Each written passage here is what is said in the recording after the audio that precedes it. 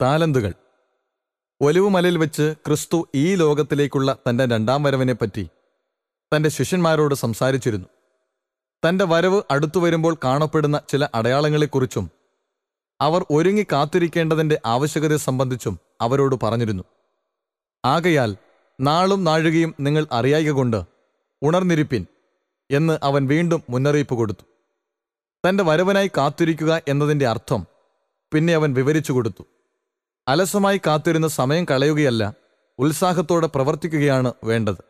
താലന്തുകളുടെ ഉപമയിൽ ഈ പാഠം അവൻ പഠിപ്പിച്ചിരിക്കുന്നു. അവൻ ഇപ്രകാരം പറഞ്ഞു: ഒരു മനുഷ്യൻ പരദേശത്ത് പോകുമ്പോൾ ദാസന്മാരെ വിളിച്ച് തൻ്റെ സമ്പത്ത് അവരെ ഏൽപ്പിച്ചു. ഒരുവന് 5 താലന്ത്, ഒരുവന് 2, ഒരുവന് 1, ഇങ്ങനെ ഓരോരുത്തരും അവനവൻ്റെ പ്രാപ്തി പോലെ കൊടുത്ത് യാത്ര പുറപ്പെട്ടു. പരദേശത്ത് പോകുന്ന മനുഷ്യൻ ക്രിസ്തുവിനെ പ്രതിനിധാനം ചെയ്യുന്നു. ഈ ഉപമ പ്രസ്താവിക്കുമ്പോൾ അവൻ വളരെ വേഗം ഈ ഭൂമിയിൽ നിന്ന് സ്വർഗത്തിലേക്ക് എടുക്കപ്പെടാൻ പോവുകയായിരുന്നു. ഉപമയിലെ ദാസന്മാർ ക്രിസ്തുവിൻ്റെ അനുയായികളെ സൂചിപ്പിക്കുന്നു. നാം നമുക്കുള്ളവരല്ല, നമ്മെ വിലയ്ക്ക് വാങ്ങിയിരിക്കുന്നു. 1 കൊരിന്ത്യൻ 6:19. അത് പൊന്ന്, വെള്ളി മുതലായ അഴിഞ്ഞുപോകുന്ന വസ്തുക്കളെ കൊണ്ടല്ല, ക്രിസ്തുവെന്ന കുഞ്ഞാടിൻ്റെ വിലയേറിയ രക്തം കൊണ്ടത്രേ. 1 പത്രോസ് 1:18-19. ആകയാൽ ജീവിക്കുന്നവർ ഇനി തങ്ങൾക്കായിട്ടല്ല, തങ്ങൾക്ക് വേണ്ടി മരിച്ച് ഉയർത്തവനായിട്ട് തന്നെ ജീവിക്കേണ്ടതിന് അത്രേ. 2 കൊരിന്ത്യർ 5:15. ഈ അളവറ്റ വില കൊടുത്ത് ഓരോ മനുഷ്യനെയും വാങ്ങിയിരിക്കുന്നു. സ്വർഗീയ നിധി ഈ ഭൂമിയിലേക്കൊഴുകുകയും ക്രിസ്തുവിൽ കൂടെ നമുക്ക് മുഴു സ്വർഗവും ദാനം ചെയ്യുകയും ചെയ്തതുകൊണ്ട് ദൈവം ഓരോ മനുഷ്യൻ്റെയും ആഗ്രഹം, പ്രീതി, മനസ്സ്, ആത്മാവ് എന്നിവയെ വിലയ്ക്ക് വാങ്ങി. വിശ്വാസികളായാലും അവിശ്വാസികളായാലും ഓരോ വ്യക്തിയും ദൈവത്തിൻ്റെ സ്വത്താണ്. അവന് ശുശ്രൂഷ ചെയ്യുവാൻ എല്ലാവരും വിളിക്കപ്പെട്ടിരിക്കുന്നു. ഈ അവകാശവാദം എപ്രകാരം അവർ നിറവേറ്റി എന്നതിൻ്റെ വെളിച്ചത്തിൽ മഹാന്യായവിധി ദിവസത്തിൽ അവർ കണക്ക് ബോധിപ്പിക്കേണ്ടി വരും. എന്നാൽ ദൈവത്തിൻ്റെ അവകാശവാദം എല്ലാവരും അംഗീകരിക്കുന്നില്ല. ക്രിസ്തുവിൻ്റെ ശുശ്രൂഷ സ്വീകരിച്ചിരുന്നവരെ മാത്രമാണ് ഉപമയിൽ അവൻ്റെ ദാസന്മാരായി പ്രതിപാദിച്ചിരിക്കുന്നത്. ക്രിസ്തുവിൻ്റെ പിൻഗാമികളെ സേവയ്ക്കായി വീണ്ടെടുത്തിരിക്കുന്നു. ജീവിതത്തിൻ്റെ യഥാർത്ഥ ലക്ഷ്യം സേവനമാണെന്ന് നമ്മുടെ കർത്താവ് പഠിപ്പിക്കുന്നു. ക്രിസ്തു തന്നെയും ഒരു ദാസനായിരുന്നു. ദൈവത്തെയും സമസൃഷ്ടങ്ങളെയും സേവിക്കുകയെന്ന ശുശ്രൂഷയുടെ നിയമം തൻ്റെ ദാസന്മാർക്ക് കർത്താവ് നൽകുന്നു. ലോകം അറിഞ്ഞിരുന്നതിലും വലുതും ശ്രേഷ്ഠവുമായ ഒരു ജീവിത ദർശനം ഇവിടെ ക്രിസ്തു പ്രദാനം ചെയ്യുന്നു. മറ്റുള്ളവർക്ക് വേണ്ടി ശുശ്രൂഷ ചെയ്ത് ജീവിക്കുന്നതിൽ കൂടെ മനുഷ്യൻ ക്രിസ്തുവുമായുള്ള ബന്ധത്തിൽ കടന്നുവരുന്നു. ദൈവത്തോടും സമസൃഷ്ടങ്ങളോടും നമ്മെ ബന്ധിപ്പിക്കുന്ന കണ്ണിയായി സേവന നിയമം മാറുന്നു. തനിക്ക് വേണ്ടി പ്രയോജനപ്പെടുത്തേണ്ടതായ തൻ്റെ സമ്പത്ത് ക്രിസ്തു അവൻ്റെ ദാസന്മാരെ ഏൽപ്പിക്കുന്നു. ഓരോരുത്തരും അവനവൻ്റെ പ്രാപ്തി പോലെ വേല കൊടുക്കുന്നു. സ്വർഗത്തിൻ്റെ നിത്യമായ പദ്ധതിയിൽ ഓരോരുത്തരും അവനവൻ്റെ സ്ഥാനമുണ്ട്. ആത്മാക്കളുടെ രക്ഷയ്ക്ക് വേണ്ടി ക്രിസ്തുവിനോട് സഹകരിച്ച് ഓരോരുത്തരും പ്രവർത്തിക്കേണ്ടതാണ്. നമുക്ക് വേണ്ടി സ്വർഗത്തിൽ ഒരുക്കിയിരിക്കുന്ന ഭവനം ഈ ഭൂമിയിൽ നമുക്ക് ചെയ്യുവാൻ ദൈവം ഏൽപ്പിച്ചിരിക്കുന്ന പ്രത്യേക വേലയേക്കാളും ഉറപ്പേറിയതല്ല. പരിശുദ്ധാത്മ ദാനങ്ങൾ. സഭയ്ക്ക് വേണ്ടി ക്രിസ്തു നൽകുന്ന താലന്തുകൾ പരിശുദ്ധാത്മാവ് കൊടുക്കുന്ന അനുഗ്രഹങ്ങളും ദാനങ്ങളുമാണ്. ഒരുത്തന് ആത്മാവിനാൽ ജ്ഞാനത്തിൻ്റെ വചനവും മറ്റൊരുത്തന് അതേ ആത്മാവിനാൽ പരിജ്ഞാനത്തിൻ്റെ വചനവും നൽകപ്പെടുന്നു. വേറൊരുത്തന് അതേ ആത്മാവിനാൽ വിശ്വാസം, മറ്റൊരുവന് അതേ ആത്മാവിനാൽ രോഗശാന്തികളുടെ വരം, മറ്റൊരുവന് വീര്യപ്രവൃത്തികൾ, മറ്റൊരുവന് പ്രവചനം, മറ്റൊരുവന് ആത്മാക്കളുടെ വിവേചനം, വേറൊരുവന് പലവിധ ഭാഷകൾ, മറ്റൊരുവന് ഭാഷകളുടെ വ്യാഖ്യാനം. എന്നാൽ ഇത് എല്ലാം പ്രവർത്തിക്കുന്നത് താൻ ഇച്ഛിക്കും പോലെ അവനവന് അതത് വരം പകുത്തുകൊടുക്കുന്ന ഒരേ ആത്മാവ് തന്നെ. 1 കൊരിന്ത്യർ 12:8-11 വരെ. എല്ലാവർക്കും ഒരേ ദാനം ലഭിക്കുന്നില്ല. എന്നാൽ യജമാനന്റെ ഓരോ ദാസനും ചില ആത്മീയ ദാനങ്ങൾ വാഗ്ദത്തം ചെയ്തിരിക്കുന്നു. ശിഷ്യഗണത്തെ വിട്ടുപോകുന്നതിന് മുമ്പ് ക്രിസ്തു അവരുടെ മേൽ ഊതി അവരോട് പരിശുദ്ധാത്മാവിനെ കൈക്കൊള്ളുവിൻ എന്ന് പറഞ്ഞു. യോഹന്നാൻ 20:22. എൻ്റെ പിതാവ് വാഗ്ദത്തം ചെയ്തതിനെ ഞാൻ നിങ്ങളുടെ മേൽ അയക്കും എന്ന് അവൻ പിന്നെയും പറഞ്ഞു. ലൂക്കോസ് 24:49. എന്നാൽ സ്വർഗാരോഹണം വരെ ഈ ദാനം അതിൻ്റെ പൂർണ്ണതയിൽ പ്രാപിച്ചിരുന്നില്ല. വിശ്വാസത്തോടും പ്രാർത്ഥനയോടും കൂടെ ശിഷ്യന്മാർ തങ്ങളെ പരിശുദ്ധാത്മ പ്രവർത്തനത്തിന് ഏൽപ്പിക്കാതിരുന്നതുവരെയും അവരുടെ മേൽ ആത്മവർഷം പതിച്ചിരുന്നില്ല. പിന്നീട് ഒരു പ്രത്യേക അർത്ഥത്തിൽ സ്വർഗസമ്പത്ത് ശിഷ്യന്മാർക്ക് ക്രിസ്തു ഏൽപ്പിച്ചു കൊടുത്തു. അവൻ ബദ്ധന്മാരെ പിടിച്ചുകൊണ്ടുപോയി ഉയരത്തിൽ കയറി മനുഷ്യർക്ക് ദാനങ്ങളെ കൊടുത്തു. എഫെസ്യർ 4:8. താൻ ഇച്ഛിക്കും പോലെ അവനവന് അതത് വരം പകുത്തുകൊടുക്കുന്ന ഒരേ ആത്മാവ് ഇപ്രകാരം പ്രവർത്തിക്കുന്നു. 1 കൊരിന്ത്യർ 12:11. ദാനങ്ങളെല്ലാം ക്രിസ്തു മുഖാന്തരം നമ്മുടേതായി തീർന്നിരിക്കുകയാണ്. എന്നാൽ നാം അത് പ്രാപിക്കുന്നത് നമ്മൾ പരിശുദ്ധാത്മാവിനെ പ്രാപിക്കുന്നതിൽ ആശ്രയിച്ചിരിക്കുന്നു. പരിശുദ്ധാത്മാ വാഗ്ദത്തത്തിന് അർഹമായ അംഗീകാരം ഇതുവരെ സിദ്ധിച്ചിട്ടില്ല. അതിൻ്റെ പൂർത്തീകരണത്തെ സംബന്ധിച്ചും ആവശ്യമായ അറിവ് ലഭിച്ചിരിക്കുന്നതായി കാണുന്നില്ല. പരിശുദ്ധാത്മാവിൻ്റെ അഭാവമാണ് സുവിശേഷീകരണ ശുശ്രൂഷയെ അശക്തമാക്കുന്നത്. വിദ്യാഭ്യാസം, കഴിവുകൾ, വാഗ്വൈഭവം, സ്വാഭാവികവും വളർത്തിയെടുക്കുന്നതുമായ പ്രതിഭാശക്തി എന്നിവയെല്ലാം ഉണ്ടായിരുന്നേക്കാം. പക്ഷേ പരിശുദ്ധാത്മ സാന്നിധ്യം ഇല്ലെങ്കിൽ ഒരു ഹൃദയത്തിലും അത് തട്ടുകയോ പാപിയായവൻ ക്രിസ്തുവിങ്കിലേക്ക് കടന്നുവരികയോ സംഭവിക്കുന്നില്ല. നേരെ മറിച്ച് അവർ ക്രിസ്തുവിനോട് ബന്ധപ്പെട്ടിരിക്കുകയും ആത്മദാനങ്ങൾ അവരിൽ കാണപ്പെടുകയും ചെയ്യുന്നുണ്ടെങ്കിൽ ഏറ്റവും പാവപ്പെട്ടവരും അശേഷം അറിവില്ലാത്തവരുമായ ശിഷ്യന്മാരാണെങ്കിൽ പോലും ഹൃദയങ്ങളെ സ്വാധീനിക്കുന്ന ശക്തി അവരിൽ കാണപ്പെടും.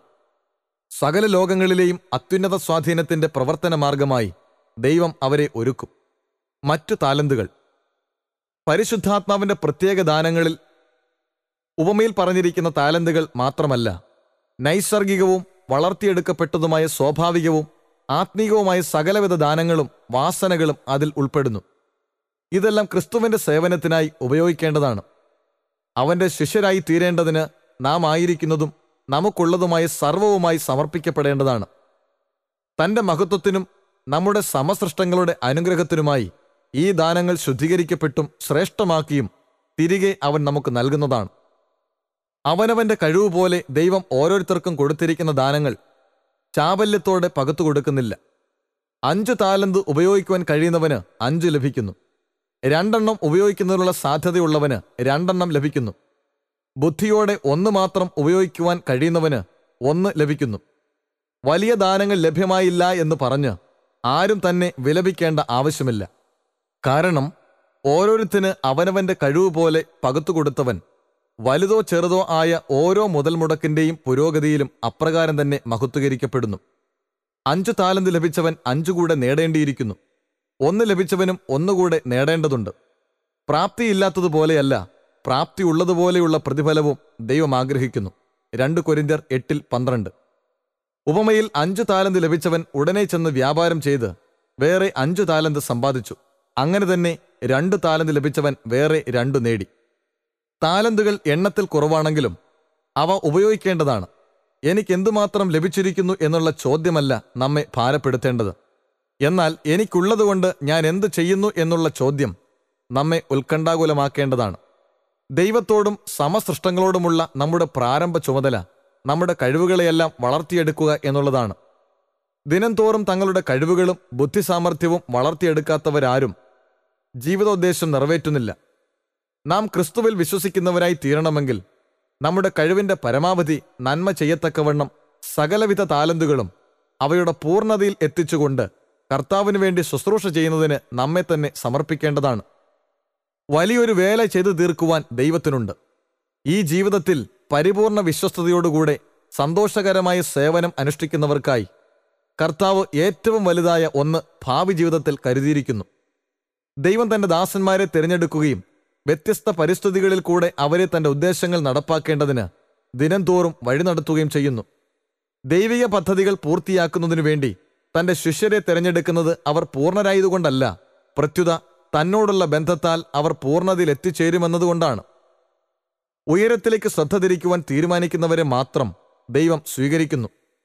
തന്റെ പരമാവധി പ്രവർത്തിക്കുന്നതിനുള്ള ഉത്തരവാദിത്വം ഓരോ വ്യക്തിക്കും അവൻ കൊടുക്കുന്നു. എല്ലാവരിൽ നിന്നും അവൻ ധാർമ്മിക പൂർണ്ണത ആഗ്രഹിക്കുന്നു. തെറ്റു ചെയ്യുന്നതിനുള്ള താൽപ്പര്യം സംരക്ഷിക്കുന്നതിന് നാം ഒരിക്കലും നൈസർഗികമായതും വളർത്തിയെടുത്തതുമായ പ്രവണതകളെ താലോലിച്ചുകൊണ്ട് നീതിയുടെ മാനദണ്ഡത്തെ തരം താഴ്ത്തരുത്. സ്വഭാവത്തിലുള്ള അപൂർണത പാപമാണെന്ന് നാം മനസ്സിലാക്കേണ്ടതാണ്. നീതിയുക്തമായ സ്വഭാവത്തിന്റെ എല്ലാവിധ സവിശേഷതകളും ദൈവത്തിൽ പരിപൂർണ യോജിപ്പായി കളിയാടുന്നു. ക്രിസ്തുവിനെ സ്വന്തം രക്ഷകനായി സ്വീകരിക്കുന്ന എല്ലാവർക്കും ഈ സവിശേഷതകൾ പ്രാപിക്കുന്നതിനുള്ള പദവി ലഭിക്കുന്നു.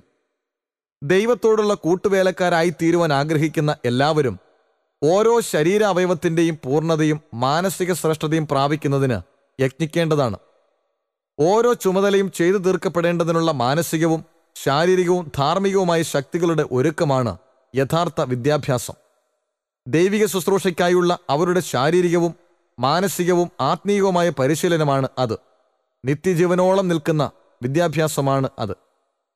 കഴിവുകളും യോഗ്യതകളും അഭിവൃദ്ധിപ്പെടുത്തുന്നതിനുള്ള വളർച്ച ഓരോ ക്രിസ്ത്യാനിയിലും കർത്താവ് ആഗ്രഹിക്കുന്നു. നമ്മുടെ താൽപ്പര്യപൂർണമായ സേവനം ഉറപ്പാക്കുന്നതിന് തൻ്റെ കഷ്ടപ്പാടും സ്വന്തം രക്തവും എന്ന നമ്മുടെ ശമ്പളം ക്രിസ്തു കൊടുത്തു കഴിഞ്ഞു. നാം എപ്രകാരം വേല ചെയ്യണമെന്നും വേലയിൽ എപ്രകാരമുള്ള ആത്മാവ് പ്രകടമാകണമെന്നും നമുക്ക് മാതൃക കാണിക്കേണ്ടതിന് ക്രിസ്തു നമ്മുടെ ലോകത്തിൽ വന്നു. ഈ ലോകത്തിൽ തൻ്റെ നാമം മഹത്വപ്പെടുത്തേണ്ടതിനും ബഹുമാനയോഗ്യമാക്കേണ്ടതിനും അതിയായ സ്നേഹത്തോടും സമർപ്പണത്തോടും കൂടെ തൻ്റെ വേല മുന്നോട്ട് നയിക്കേണ്ടത് എപ്രകാരമെന്ന് നാം ഓരോരുത്തരും പഠിക്കണമെന്നും കർത്താവ് ആഗ്രഹിക്കുന്നു. കാരണം തൻ്റെ ഏകജാതനായ പുത്രനിൽ വിശ്വസിക്കുന്ന ഏവനും നശിച്ചു പോകാതെ നിത്യജീവൻ പ്രാപിക്കേണ്ടതിന് അവന് നൽകുവാൻ തക്കവണ്ണം ദൈവം ലോകത്തെ സ്നേഹിച്ചു. യോഹന്നാൻ 3:16.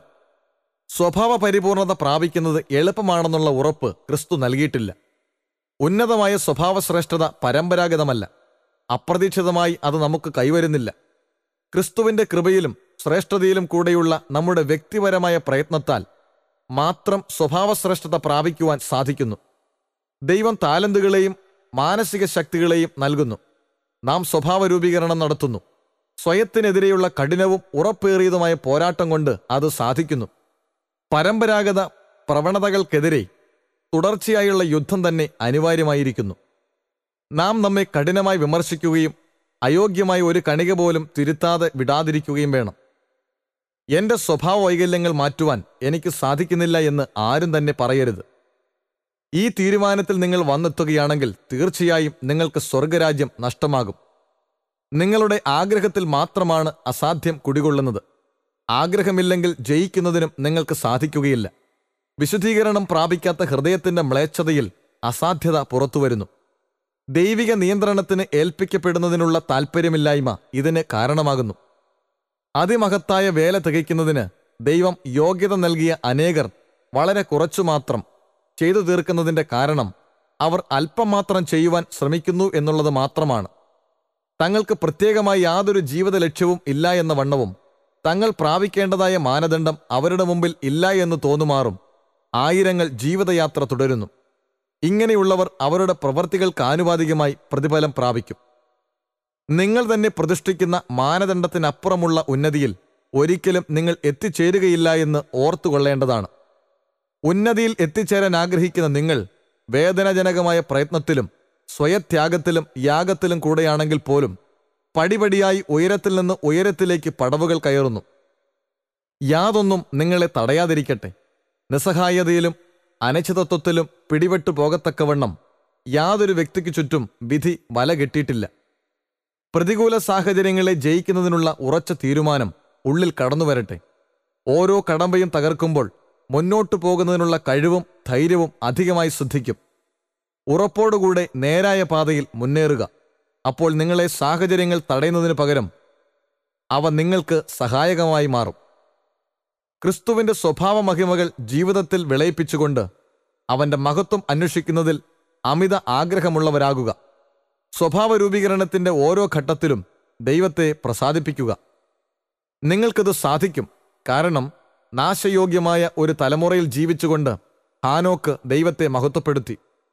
ഇന്ന് നമ്മുടെ തലമുറയിലും ഹാനോക്കുമാരുണ്ട്. യാതൊരു പരീക്ഷയും സാഹചര്യവും കൊണ്ട് ദുഷിക്കപ്പെടാതിരുന്ന വിശ്വസ്ത രാഷ്ട്രതന്ത്രജ്ഞനായ ദാനിയേലിനെ പോലെ ഉറച്ചു നിൽക്കും. പാപങ്ങൾ കഴുകിക്കളയുന്നതിനായി തൻ്റെ സ്വന്തം ജീവൻ തന്നുകൊണ്ട് നിങ്ങളെ സ്നേഹിച്ചവനെ നിരാശപ്പെടുത്താതിരിക്കുക. എന്നെ പിരിഞ്ഞ് നിങ്ങൾക്ക് ഒന്നും ചെയ്യുവാൻ കഴിയുകയില്ല എന്ന് അവൻ പറയുന്നു. യോഹന്നാൻ 15:5. ഇത് ഓർത്തുകൊള്ളുക. നിങ്ങൾ തെറ്റ് ചെയ്തിട്ടുണ്ടെങ്കിൽ അത് കണ്ടുണർന്ന് അവ മുന്നറിയിപ്പിൻ്റെ വിളക്കുകളാണെന്ന് അംഗീകരിച്ചാൽ തീർച്ചയായും നിങ്ങൾ ജയിക്കും. ഇപ്രകാരം ശത്രുവിനെ നിരാശപ്പെടുത്തുകയും വീണ്ടെടുപ്പുകാരനെ മഹത്വപ്പെടുത്തുകയും ചെയ്തുകൊണ്ട് നിങ്ങൾ പരാജയത്തെ വിജയമാക്കി മാറ്റും. ഈ ലോകത്തിൽ നിന്ന് പൊതുലോകത്തിലേക്ക് നാം കൊണ്ടുപോകുന്നത് ദിവ്യപ്രകൃതിക്കൊത്തവണ്ണം വാർത്തെടുത്ത സ്വഭാവമെന്ന ഏക നിധി മാത്രമാണ്. ഇവിടെ ക്രിസ്തുവിൻ്റെ ഉപദേശങ്ങൾക്ക് കീഴ്പ്പെടുന്നവർ തങ്ങൾ നേടിയെടുത്ത ദിവ്യ സ്വഭാവ ഗുണങ്ങളെല്ലാം അവരോടൊത്ത് സ്വർഗീയ ഭവനങ്ങളിലേക്ക് കൊണ്ടുപോകും. അവിടെ നാം തുടർച്ചയായി വളർന്നുകൊണ്ടിരിക്കും. അങ്ങനെയാണെങ്കിൽ ഈ ജീവിതത്തിലെ സ്വഭാവ രൂപീകരണം എന്തുമാത്രം വിലപ്പെട്ടതാണ്. ഉറച്ച വിശ്വാസത്തോടുകൂടെ പൂർണ്ണതയുള്ള പ്രവർത്തികളിലേക്ക് നയിക്കുന്ന സ്വഭാവ പൂർത്തീകരണത്തിന് ആഗ്രഹിക്കുന്നവരോടൊത്ത് സ്വർഗീയ ദൂതഗണങ്ങൾ പ്രവർത്തിക്കുന്നു. നിന്നെ സഹായിക്കുന്നതിന് ഞാൻ നിന്റെ വലത്തുഭാഗത്തുണ്ടെന്ന് ഈ പ്രവർത്തനത്തിൽ വ്യാപൃതരായിരിക്കുന്ന ഓരോരുത്തരോടും ക്രിസ്തു പറയുന്നു. മനുഷ്യഹിതം ദൈവഹിതത്തോട് യോജിക്കുമ്പോൾ അത് സർവശക്തമായി തീരുന്നു. തന്റെ കൽപ്പനയാൽ നിർവഹിക്കപ്പെടേണ്ടതെല്ലാം അവന്റെ ശക്തിയിൽ നിർവഹിക്കപ്പെടും. അവൻ ആവശ്യപ്പെടുന്നതെല്ലാം അവൻ തന്നെ നിറവേറ്റും. മാനസിക കഴിവുകളുടെ വികസനവും ദൈവം ആവശ്യപ്പെടുന്നു. തന്റെ ദാസന്മാർ ലോക മനുഷ്യരെക്കാളും അധികം ബുദ്ധിശാലികളും പരിജ്ഞാനമുള്ളവരുമായിരിക്കണമെന്ന് കർത്താവ് ആഗ്രഹിക്കുന്നു. പരിജ്ഞാനവും നിപുണതയുമുള്ള പ്രവർത്തകരായി അവർ തീരുന്നതിനു പകരം അശ്രദ്ധരും മടിയന്മാരുമായിരിക്കുകയാണെങ്കിൽ ദൈവം അവരിൽ പ്രസാദിക്കുന്നില്ല. നാം ദൈവത്തെ പൂർണ്ണ ഹൃദയത്തോടും പൂർണ്ണ ആത്മാവോടും പൂർണ്ണ ശക്തിയോടും പൂർണ്ണ മനസ്സോടും കൂടെ സ്നേഹിക്കേണ്ടതാണ്. പൂർണ്ണ മനസ്സോടും കൂടെ നാം ദൈവത്തെ അറിയുകയും സ്നേഹിക്കുകയും ചെയ്യണമെങ്കിൽ നമ്മുടെ ബുദ്ധിശക്തിയെ അതിൻ്റെ പൂർണ്ണമായ അളവിൽ വികസിപ്പിക്കേണ്ടിയിരിക്കുന്നു. ദൈവാത്മാവിൻ്റെ നിയന്ത്രണത്തിൽ ഏൽപ്പിച്ചു കൊടുക്കുകയും ബുദ്ധിശക്തി വളർത്തിയെടുക്കുകയും ചെയ്യുന്നെങ്കിൽ ദൈവിക ശുശ്രൂഷയിൽ അത് വളരെ പ്രയോജനകരമായിരിക്കും. ദൈവത്തിനു വേണ്ടി സമർപ്പിക്കപ്പെടുന്ന വിദ്യാവിഹീനർ മറ്റുള്ളവർക്ക് ഒരു അനുഗ്രഹമായി മാറണമെന്ന് അതിയായി ആഗ്രഹിക്കുമെങ്കിൽ ദൈവം അവനെ തൻ്റെ ശുശ്രൂഷയ്ക്കായി ഉപയോഗിക്കും. എന്നാൽ ഒരു വിദ്യാസമ്പന്നൻ ഇപ്രകാരം ദൈവത്തിനു വേണ്ടി സമർപ്പിക്കപ്പെടുമെങ്കിൽ ക്രിസ്തുവിനു വേണ്ടി അതിശ്രേഷ്ഠമായൊരു വേല പൂർത്തീകരിക്കുവാൻ അവന് സാധിക്കും. അനുകൂല സാഹചര്യത്തിൽ അവർ നിലനിൽക്കുന്നു. നമ്മുടെ അറിവ് മറ്റുള്ളവർക്ക് പകർന്നു കൊടുക്കണമെന്ന് ആഗ്രഹിച്ചുകൊണ്ട് പരമാവധി വിദ്യാഭ്യാസം നാം പ്രാപിക്കണമെന്ന് കർത്താവ് ആഗ്രഹിക്കുന്നു. ദൈവത്തിനു വേണ്ടി വേല ചെയ്യുന്നതിനോ പ്രസംഗിക്കുന്നതിനോ എപ്രകാരം ഒരുവൻ വിളിക്കപ്പെടുന്നു എന്ന് ആരും തന്നെ അറിയുന്നില്ല. മനുഷ്യരിൽ കൂടെ താൻ എന്താണ് ചെയ്യാനിരിക്കുന്നതെന്ന് സ്വർഗീയ പിതാവ് മാത്രം അറിയുന്നു. നമ്മുടെ ബലഹീന വിശ്വാസം തിരിച്ചറിയാത്ത വിധമുള്ള സാധ്യതകൾ നമ്മുടെ മുന്നിലുണ്ട്. ആവശ്യമായി വരുമ്പോൾ ദൈവനാമം മഹത്വീകരിക്കത്തക്ക വിധം ഭൂമിയിലെ ഉന്നതന്മാരുടെ മുമ്പിൽ തന്നെയും തിരുവചന സത്യം അവതരിപ്പിക്കുന്നതിനായി നമ്മുടെ മനസ്സുകളെ പരിശീലിച്ചിരിക്കേണ്ടതാണ്. ദൈവവേലയിൽ മാനസികമായി നമ്മെ യോഗ്യരാക്കുന്ന ഒരൊറ്റ അവസരം പോലും വൃഥാവാകുവാൻ നാം അനുവദിക്കരുത്. വിദ്യാഭ്യാസം ആവശ്യമായിരിക്കുന്ന യുവാക്കൾ അത് പ്രാപിക്കുന്നതിനു വേണ്ടി ഉറച്ച തീരുമാനത്തോടുകൂടെ പ്രവർത്തിക്കട്ടെ. അവസരത്തിനായി കാത്തിരിക്കരുത്. ഒരവസരം നിങ്ങൾക്ക് വേണ്ടി സജ്ജമാക്കുക. അതിനുവേണ്ടിയുള്ള ഒരു ചെറിയ മാർഗമെങ്കിലും തുറന്നു കിട്ടുമ്പോൾ അതിൽ മുറുകെ പിടിക്കുക. മിതവ്യയം ശീലിക്കുക. രാഗാഭിലാഷങ്ങൾക്കും ഉല്ലാസങ്ങൾക്കും ധനം വിനിയോഗിക്കാതിരിക്കുക. ദൈവവിളിക്കൊത്തവണ്ണം പ്രയോജനപ്രദവും മികവുറ്റതുമായ വ്യക്തിയായി തീരുവാൻ തീരുമാനിക്കുക.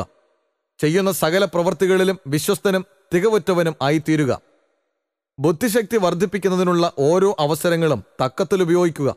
പുസ്തകങ്ങൾ പാരായണം ചെയ്യുന്നതോടൊപ്പം കായികാധ്വാനവും ഉണ്ടായിരിക്കട്ടെ. വിശ്വസ്തയോടുള്ള പ്രയത്നം, ഉണർവ്, പ്രാർത്ഥന എന്നിവയോടൊത്ത് ഉയരത്തിൽ നിന്നുള്ള ജ്ഞാനം പ്രാപിക്കുക. ഇത് നിങ്ങൾക്ക് വിപുലമായ വിദ്യാഭ്യാസം പ്രദാനം ചെയ്യും. ഇപ്രകാരം നിങ്ങൾ സ്വഭാവശ്രേഷ്ഠത കൈവരിക്കുകയും മറ്റു മനസ്സുകളുടെ മേൽ സ്വാധീനം ചെലുത്തുവാൻ പ്രാപ്തനാകുകയും അവരെ നീതിയുടെയും വിശുദ്ധിയുടെയും പാതയിൽ നടത്തുവാൻ കഴിവുള്ളവനാകുകയും ചെയ്യും. നമുക്ക് ലഭിച്ചിരിക്കുന്ന അവസരങ്ങളും പദവികളും മനസ്സിലാക്കുകയാണെങ്കിൽ സ്വയവിദ്യാഭ്യാസത്തിൽ കൂടെ വൻ നേട്ടങ്ങൾ കൈവരിക്കാവുന്നതാണ്. യഥാർത്ഥ വിദ്യാഭ്യാസം എന്നത് ഒരു കോളേജിൽ നിന്ന് ലഭിക്കുന്നതിലും അപ്പുറമാണ്. ശാസ്ത്രീയ പഠനം ത്യജിക്കാതിരിക്കുന്നതോടൊപ്പം തന്നെ ദൈവവുമായുള്ള ഈടാർന്ന ബന്ധത്തിൽ നിന്ന് ഉന്നത പരിശീലനം പ്രാപിക്കേണ്ടതാണ്. ഓരോ വിദ്യാർത്ഥിയും വേദപുസ്തകമെടുക്കുകയും മഹാഗുരുവായ കർത്താവിനോട് ബന്ധപ്പെടുകയും ചെയ്യട്ടെ. ദിവ്യസത്യങ്ങൾ കണ്ടെത്തുന്നതിൽ നേരിടുന്ന പ്രശ്നങ്ങളോട് മല്ലടിക്കുവാനുള്ള മാനസിക പരിശീലനവും അച്ചടക്കവും അത് പ്രദാനം ചെയ്യും. സമസൃഷ്ടങ്ങളുടെ അനുഗ്രഹത്തിനായി സ്വർഗീയ ജ്ഞാനം പ്രാപിക്കുന്നതിന് ദാഹിക്കുന്നവൻ ദൈവത്തിൽ നിന്ന് അനുഗ്രഹങ്ങൾ പ്രാപിക്കും. ദൈവവചനം പഠിക്കുമ്പോൾ തന്നെ നന്മപ്രവൃത്തികൾക്കാവശ്യമായ മാനസിക ശക്തികൾ അവർക്ക് ലഭിക്കും. കഴിവുകൾ വികസിക്കുകയും മാനസിക ശക്തിയും പ്രാപ്തിയും ലഭ്യമാകുകയും ചെയ്യും. ദൈവത്തോടൊത്തു പ്രവർത്തിക്കുന്ന എല്ലാവരും സ്വയമായ അച്ചടക്കം പാലിക്കേണ്ടതാണ്. ഇതുനിമിത്തം വൻ നേട്ടങ്ങൾ സിദ്ധിക്കുകയും തിളക്കമാർന്ന താലന്തുകൾ ലഭ്യമാകുകയും ചെയ്യും. സ്വയ നിയന്ത്രണമില്ലാത്തതും ഉന്നത വിദ്യാഭ്യാസം കരസ്ഥമാക്കിയിരിക്കുന്നതുമായ ഒരു മനസ്സ് കൊയ്യുന്ന നേട്ടത്തെക്കാളും ശ്രേഷ്ഠമായ നേട്ടങ്ങൾ ശരിയായ അച്ചടക്കം പാലിച്ചിരിക്കുന്ന ഒരു സാധാരണ മനസ്സ് കൊയ്യുമെന്നുള്ളത് സ്വാഭാവികമാണ്. പ്രസംഗം. വളരെ ബുദ്ധിപൂർവ്വം വളർത്തിയെടുക്കേണ്ടതായ ഒരു താലന്താണ് പ്രസംഗം എന്നുള്ളത്. ദൈവം നമുക്ക് തന്നിരിക്കുന്ന ദാനങ്ങളിൽ വെച്ച് ഇതിലുമധികം അനുഗ്രഹമായി തീരുവാൻ സാധിക്കുന്നതായി ഒന്നും തന്നെയില്ല. നമ്മുടെ ശബ്ദം കൊണ്ട് മാത്രം നാം മനുഷ്യരെ തീരുമാനത്തിലെത്തിക്കുകയും സ്വാധീനിക്കുകയും ചെയ്യുന്നു. അതുകൊണ്ട് തന്നെ നാം പ്രാർത്ഥിക്കുകയും ദൈവത്തെ സ്തുതിക്കുകയും ചെയ്യുന്നു. അതുപയോഗിച്ച് നമ്മൾ കർത്താവിൻ്റെ വീണ്ടെടുപ്പിൻ സ്നേഹം മറ്റുള്ളവരോട് പറയുന്നു. അതുകൊണ്ട് ഇതിനെ നന്മയ്ക്കായി പരിശീലിപ്പിച്ചെടുക്കേണ്ടത് എന്തുമാത്രം പ്രാധാന്യമർഹിക്കുന്നതാണ്. ശരിയായ രീതിയിൽ ശബ്ദം ഉപയോഗിക്കുന്നതും വളർത്തിയെടുക്കുന്നതും ബുദ്ധിമാന്മാരും ക്രിസ്തീയ പ്രവർത്തകരും പോലും തള്ളിക്കളഞ്ഞിരിക്കുന്നു. മറ്റുള്ളവർക്ക് വ്യക്തമായി മനസ്സിലാക്കുന്നതിന് കഴിയാത്ത വിധം വളരെ താഴ്ന്ന ശബ്ദത്തിലോ വേഗതയിലോ വായിക്കുകയും സംസാരിക്കുകയും ചെയ്യുന്നവർ ധാരാളമുണ്ട്. ചിലർ പരുക്കൻ സ്വരത്തിലും അവ്യക്തമായും സംസാരിക്കുന്നു. മറ്റു ചിലർ കേൾവിക്കാർക്ക് അസുഖകരമാകും വിധം ഉച്ചത്തിലും തുളച്ചു കയറും വിധവും കർണകഠോരമായും പ്രസംഗിക്കുന്നു. വാക്യങ്ങൾ, ഗാനങ്ങൾ, റിപ്പോർട്ടുകൾ, പ്രബന്ധങ്ങൾ എന്നിവ വ്യക്തമായി മനസ്സിലാക്കാനാവാത്ത വിധം പൊതുവേദികളിൽ അവതരിപ്പിക്കുന്നതുകൊണ്ട് പലപ്പോഴും അവയുടെ പ്രാധാന്യവും ശക്തിയും നഷ്ടപ്പെട്ടു പോകുന്നു. ഇത് തിരുത്തപ്പെടേണ്ടതായ ഒരു തെറ്റാണ്. ഇതിനെപ്പറ്റി വേദപുസ്തകവും നിർദ്ദേശം തരുന്നുണ്ട്. എസ്രായുടെ കാലത്ത് തിരുവചനം വായിച്ചിരുന്ന ലേവ്യരെക്കുറിച്ച് ഇപ്രകാരം പറഞ്ഞിരിക്കുന്നു: ഇങ്ങനെ അവർ ദൈവത്തിന്റെ ന്യായപ്രമാണ പുസ്തകം തെളിവായി വായിച്ചു കേൾപ്പിക്കുകയും വായിച്ചത് ഗ്രഹിപ്പാൻ തക്കവണ്ണം അർത്ഥം പറഞ്ഞു കൊടുക്കുകയും ചെയ്തു. നെഹമ്യാവ് 8:8. ബുദ്ധിസാമർഥ്യത്തോടെ വായിക്കുന്നതിനും വ്യക്തമായി മനസ്സിൽ പതിയും വിധം വ്യക്തവും പൂർണ്ണവും കർണങ്ങൾക്ക് സുഖകരവുമായ രീതിയിൽ സംസാരിക്കുന്നതിനുമുള്ള കഴിവ് ശരിയായ പരിശീലനം കൊണ്ട് എല്ലാവർക്കും സിദ്ധിക്കും. ഇതിൽ കൂടെ ക്രിസ്തുവിന്റെ കൂട്ടുവേലക്കാരനെന്ന നിലയിൽ നമ്മുടെ കഴിവുകൾ വർദ്ധിപ്പിക്കുകയായിരിക്കും ചെയ്യുന്നത്. ക്രിസ്തുവിന്റെ അതുല്യധനം ലോകത്തിന് മനസ്സിലാക്കിച്ചു കൊടുക്കുന്നതിന് ഓരോ ക്രിസ്ത്യാനിയും വിളിക്കപ്പെട്ടിരിക്കുന്നു. അതുകൊണ്ട് അവൻ സംസാരശേഷി പൂർണ്ണമായി പ്രാപിക്കേണ്ടതിന് ശ്രമിക്കേണ്ടതാണ്. കേൾവിക്കാർ വിലമതിക്കും വിധം അവൻ ദൈവവചനം അവതരിപ്പിക്കണം. തന്റെ മാനുഷിക പ്രവർത്തകർ അവലക്ഷണം കാണിക്കുന്നവരായിരിക്കണമെന്ന് ദൈവം ചിന്തിച്ചിട്ടില്ല. മനുഷ്യരിൽ കൂടെ ലോകത്തിലേക്ക് ബഹിർഗമിക്കുന്ന സ്വർഗീയ പ്രവാഹത്തെ മനുഷ്യർ ലഘൂകരിക്കുകയോ തരം താഴ്ത്തുകയോ ചെയ്യണമെന്നത് ദൈവിക താൽപ്പര്യമല്ല. പരിപൂർണ മാതൃകയായ യേശുവിനെ നാം നോക്കേണ്ടതാണ്. പരിശുദ്ധാത്മ സഹായത്തിനായി നാം പ്രാർത്ഥിക്കണം. ഓരോ അവയവവും അതിൻ്റെ പൂർണ്ണതയിൽ പ്രവർത്തിക്കുന്നതിന് ദൈവശക്തിയിൽ ആശ്രയിച്ച് നാം പരിശീലിക്കണം. പരസ്യ ശുശ്രൂഷയ്ക്ക് വിളിക്കപ്പെട്ടിരിക്കുന്നവരുടെ കാര്യത്തിൽ ഇത് ഏറെ ശരിയാണ്. നിത്യമായ താൽപ്പര്യങ്ങൾ ഉൾക്കൊള്ളുന്ന ഒരു ദൂതാണ് തങ്ങൾ മനുഷ്യർക്ക് കൊടുക്കുന്നതെന്ന് ഓരോ ശുശ്രൂഷകനും അധ്യാപകനും ഓർത്തിരിക്കേണ്ടതാണ്. കണക്കു തീർക്കുന്ന അന്ത്യനാളിൽ അവർ പ്രസംഗിച്ച ദൂത് മനുഷ്യരെ വിധിക്കും. ചില വ്യക്തികളെ സംബന്ധിച്ചിടത്തോളം ദൂത് സ്വീകരിക്കുകയോ തിരസ്കരിക്കുകയോ ചെയ്യുന്നത് അത് അവതരിപ്പിക്കുന്ന വ്യക്തിയുടെ രീതികളെ ആശ്രയിച്ചിരിക്കുന്നു. അങ്ങനെ ആയതുകൊണ്ട് ബുദ്ധിയെ സ്വാധീനിക്കുകയും ഹൃദയത്തിൽ പതിയുകയും ചെയ്യും വിധം വചനം സംസാരിക്കുക. സാവധാനത്തിൽ, വ്യക്തമായി, ഭയഭക്തിയോടുകൂടെ ഹൃദയപൂർവ്വം അർഹിക്കുന്ന ഗൗരവത്തിൽ പ്രസംഗിക്കുക. പ്രസംഗപാടവം ശക്തിമത്തായ രീതിയിൽ വളർത്തിയെടുക്കേണ്ടത് ക്രിസ്തീയ പ്രവർത്തനത്തിന്റെ ഓരോ മേഖലയിലും അത്യന്താപേക്ഷിതമാണ്. കുടുംബജീവിതത്തിലും മറ്റുള്ളവരുമായുള്ള ബന്ധത്തിലും ഇതിന് പ്രാധാന്യമുണ്ട്. മൃദുലമായ ശബ്ദത്തിലും ശരിയായ ശുദ്ധഭാഷയിലും ദയയുള്ള സ്നേഹസമൃദ്ധമായ വാക്കുകൾ സംസാരിക്കുന്നതിന് നാം പരിശ്രമിക്കണം. ദയയും മാധുര്യവുമുള്ള വാക്കുകൾ ആത്മാവിന് മഞ്ഞുതുള്ളികളും ശാന്തമായി പെയ്യുന്ന മഴയും പോലെയാണ്. തളർന്നിരിക്കുന്നവരെ വാക്കുകൊണ്ട് താങ്ങുവാൻ അറിയേണ്ടതിന് അവന്റെ നാവിന്മേൽ കൃപ പകർന്നിരിക്കുന്നുവെന്ന് ക്രിസ്തുവിനെപ്പറ്റി തിരുവചനം പറയുന്നു. സങ്കീർത്തനം 45:2, യെശയ്യാവ് 50:4. നിങ്ങളുടെ വാക്ക് എപ്പോഴും കൃപയോടുകൂടിയതും ആയിരിക്കട്ടെ. കേൾക്കുന്നവർക്ക് കൃപ ലഭിക്കേണ്ടതിന് ആവശ്യം പോലെ ആത്മീയ വർധനയ്ക്കായി നല്ല വാക്കല്ലാതെ ആകാത്തത് ഒന്നും നിങ്ങളുടെ വായിൽ നിന്ന് പുറപ്പെടരുത്. കൊലോസ്യർ 4:6, എഫേസ്യർ 4:29. മറ്റുള്ളവരുടെ തെറ്റ് തിരുത്തുകയും നവീകരണത്തിന് ശ്രമിക്കുകയും ചെയ്യുമ്പോൾ നാം നമ്മുടെ വാക്ക് സൂക്ഷിക്കേണ്ടതാണ്. മരണത്തിൽ നിന്ന് മരണത്തിലേക്കോ ജീവനിൽ നിന്ന് ജീവനിലേക്കോ ഉള്ള വാസനയായി തീരുവാൻ അവയ്ക്ക് സാധിക്കും. തെറ്റ് തിരുത്തുകയും ഉപദേശിക്കുകയും ചെയ്യുമ്പോൾ മൂർച്ചയേറിയതും കാഠിന്യമുള്ളതുമായ വാക്കുകൾ ഉപയോഗിക്കുന്നവരുണ്ട്. ആത്മാവിനേറ്റ മുറിവുണക്കുവാൻ ഇവയ്ക്ക് സാധ്യമല്ല. ഇങ്ങനെയുള്ള മൂർച്ചയേറിയ ഉപദേശ പ്രയോഗങ്ങൾ ആത്മാവിനെ ക്ഷോഭിപ്പിക്കുകയും തെറ്റിൽ വീണവർ പലപ്പോഴും മത്സരത്തിന് മുതിരുകയും ചെയ്യുന്നു. സത്യത്തിന്റെ തത്വങ്ങൾ പ്രചരിപ്പിക്കുന്നവരെല്ലാം സ്നേഹത്തിന്റെ സ്വർഗീയ തൈലം ലഭിച്ചവരായിരിക്കണം. ഏത് പരിതസ്ഥിതിയിലായിരുന്നാലും ശാസന സ്നേഹത്തിൽ തന്നെയായിരിക്കണം. അങ്ങനെയാകുമ്പോൾ നമ്മുടെ വാക്കുകൾ നവീകരണം വരുത്തുന്നവയാകും. പ്രകോപിപ്പിക്കുകയല്ല, പരിശുദ്ധാത്മ മുഖാന്തരം ക്രിസ്തു ശക്തിയും ബലവും പ്രദാനം ചെയ്യും. കാരണം അത് അവൻ്റെ തന്നെ വേലയാണ്. അകാരണമായി ഒരു വാക്കുപോലും ഉച്ചരിക്കരുത്. ഹീനമായ സംസാരം, അന്തസ്സില്ലാത്ത വാക്കുകൾ, ക്ഷോഭജനകമായ സംസാരരീതി, അശുദ്ധമായ സൂചനകൾ എന്നിവ ക്രിസ്തുവിനെ പിന്തുടരുന്നവന്റെ അധരങ്ങളിൽ നിന്നും പുറപ്പെടരുത്. അപ്പോസ്തലനെ പൗലോസ് പരിശുദ്ധാത്മ നിയോഗത്താൽ ഇപ്രകാരം എഴുതുന്നു: കേൾക്കുന്നവർക്ക് കൃപ ലഭിക്കേണ്ടതിന് ആവശ്യം പോലെ ആത്മീയ വർധനയ്ക്കായി നല്ല വാക്കല്ലാതെ ആകാത്തത് ഒന്നും നിങ്ങളുടെ വായിൽ നിന്നും പുറപ്പെടരുത്. എഫെസ്യർ 4:29. ആകാത്ത സംസാരം എന്നത് വിലകെട്ട വാക്കുകൾ എന്ന് മാത്രമല്ല അർത്ഥമാക്കുന്നത്. വിശുദ്ധവും മലിനപ്പെടാത്തതുമായ മതത്തിനും പരിശുദ്ധ തത്വങ്ങൾക്കുമെതിരായ ഏത് ആശയവിനിമയവും അതിൽ ഉൾപ്പെടുന്നു. അശുദ്ധമായ സൂചന കൊടുക്കലും കാമാർത്ഥിയും അധമവികാരങ്ങൾ ഇളക്കി വിടുന്നതും അതിൽപ്പെടുന്നു. ഇവ ഉടൻ തന്നെ തടയപ്പെടാതിരുന്നാൽ വലിയ പാപത്തിലേക്ക് നയിക്കുകയായിരിക്കും. ഹീനമായ സംസാരത്തിനെതിരെ പ്രതിരോധിക്കുന്നതിനുള്ള ഉത്തരവാദിത്വം ഓരോ ക്രിസ്ത്യാനിയിലും ഓരോ ഭവനത്തിലും നിക്ഷിപ്തമായിരിക്കുന്നു. ഇങ്ങനെയുള്ള വിഡ്ഢിത്വം സംസാരിക്കുന്നവരുടെ കൂട്ടത്തിൽ പെട്ടുപോയാൽ കഴിയുന്നിടത്തോളം സംസാര വിഷയം മാറ്റിവിടേണ്ടത് നമ്മുടെ ചുമതലയാണ്.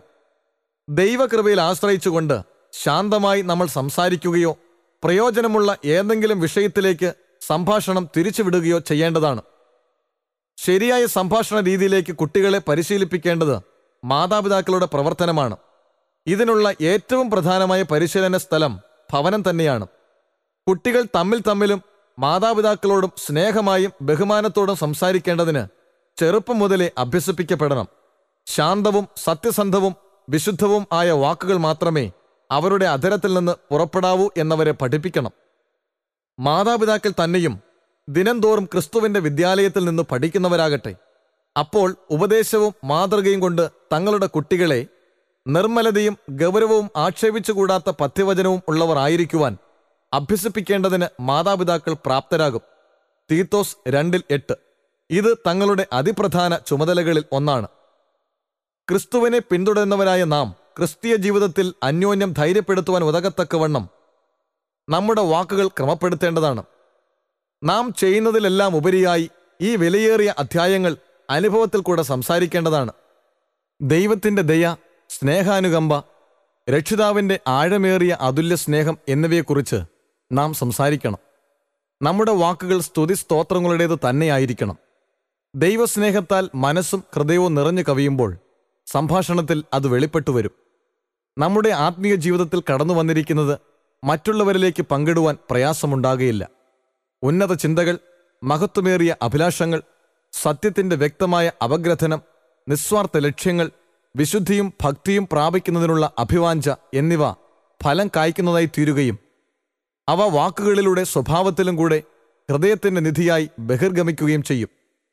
നമ്മുടെ സംസാരത്തിൽ കൂടെ ക്രിസ്തു ഇപ്രകാരം വെളിപ്പെടുത്തപ്പെടുമ്പോൾ അവനുവേണ്ടി ആത്മാക്കളെ നേടുന്നതിനുള്ള ശക്തി നമുക്കുണ്ടാകും.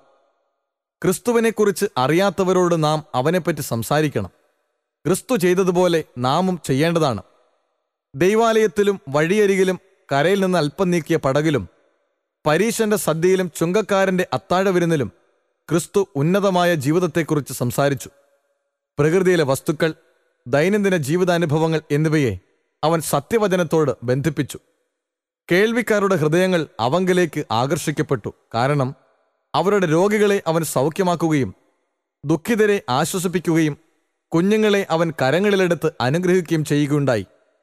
സംസാരിക്കുന്നതിന് അവൻ വായ തുറന്നപ്പോൾ അവരുടെ ശ്രദ്ധ അവങ്കിലേക്ക് തിരിയുകയും പല ആത്മാക്കൾക്കും അവൻ്റെ വാക്കുകൾ ജീവനിൽ നിന്ന് ജീവങ്കിലേക്കുള്ള സൗരഭ്യമായി അനുഭവപ്പെടുകയും ചെയ്തു.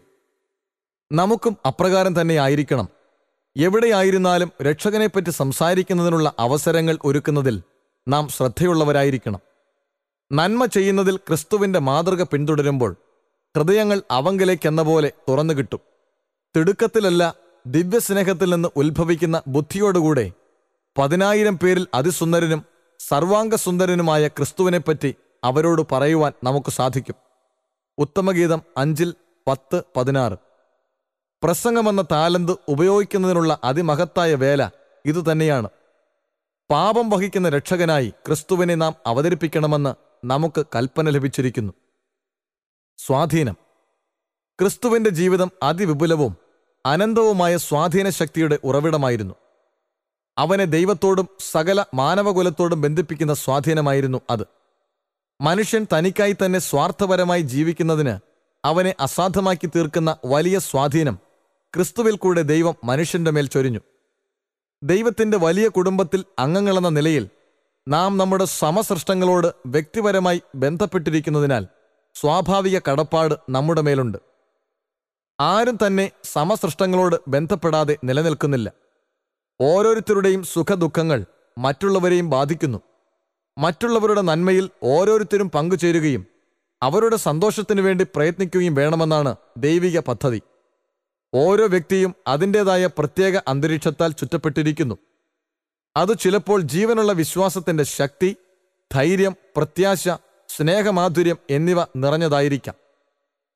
അല്ലെങ്കിൽ അത് സ്വാർത്ഥതയുടെയും അസന്തുഷ്ടിയുടെയും മൂകത, തണുപ്പ്, വിഷാദം എന്നിവയാൽ ചുറ്റപ്പെട്ട് മുറുകെ പറ്റുന്ന പാപത്തിന്റെ മാരകവിഷം നിറഞ്ഞിരിക്കുകയായിരിക്കാം. നമ്മെ ചുറ്റിയിരിക്കുന്ന സ്വാധീനത്താൽ നമ്മോട് ബന്ധപ്പെടുന്ന ഓരോ വ്യക്തിയും അറിഞ്ഞോ അറിയാതെയോ ബാധിക്കപ്പെടുന്നു. നമുക്ക് ഒഴിഞ്ഞുമാറാനാകാത്ത ഒരു ഉത്തരവാദിത്വമാണിത്. നമ്മുടെ വാക്കുകൾ, പ്രവൃത്തികൾ, വസ്ത്രധാരണം, സ്വഭാവം, പെരുമാറ്റം, മുഖഭാവം തുടങ്ങിയവയ്ക്കെല്ലാം അതിൻ്റെതായ സ്വാധീനമുണ്ട്. അതിൻ്റെ വെളിച്ചത്തിൽ നന്മയ്ക്കോ തിന്മയ്ക്കോ പാത്രമാകുന്ന പരിണിതഫലം അളക്കാനാകാത്ത വിധം നിലനിൽക്കുന്നു. ഇപ്രകാരം പുറപ്പെടുവിക്കുന്ന ഓരോ സ്വാധീന വലയവും വിളവ് തരുന്ന വിത്തുകളായി വിതയ്ക്കപ്പെടുന്നു. ഇവയെല്ലാം എവിടേക്ക് നയിക്കുന്നു എന്ന് നാം അറിയാത്ത വലിയ ചെങ്ങലയിലെ സംഭവങ്ങളാകുന്ന കണ്ണുകളാണ്. സാൻമാർഗിക തത്വങ്ങളുടെ വളർച്ചയ്ക്ക് വേണ്ടി നമ്മുടെ മാതൃക കൊണ്ട് മറ്റുള്ളവരെ നാം സഹായിക്കുന്നെങ്കിൽ സൽപ്രവർത്തികൾക്കുള്ള ശക്തി അവർക്ക് നാം നൽകുകയാണ് ചെയ്യുന്നത്. തുടർന്ന് അവർ മറ്റുള്ളവർക്കും മറ്റുള്ളവർ ശേഷമുള്ളവർക്കും ഈ സ്വാധീനം പകർന്നുകൊടുക്കും. ഇപ്രകാരം നമ്മുടെ അബോധ സ്വാധീനത്താൽ ആയിരങ്ങൾ അനുഗ്രഹീതരാകും. ചെറിയൊരു കല്ല് തടാകത്തിലിട്ടു നോക്കുക. ഒന്നിനു പിറകെ മറ്റൊന്നായി അനേകം ഓളങ്ങളുണ്ടാകുന്നത് കാണാം. അവ എണ്ണത്തിൽ പെരുകുന്നതിനനുസരിച്ച് ആ വൃത്തം വിസ്തൃതമാവുകയും തീരത്തോളം അത് എത്തിച്ചേരുകയും ചെയ്യുന്നു.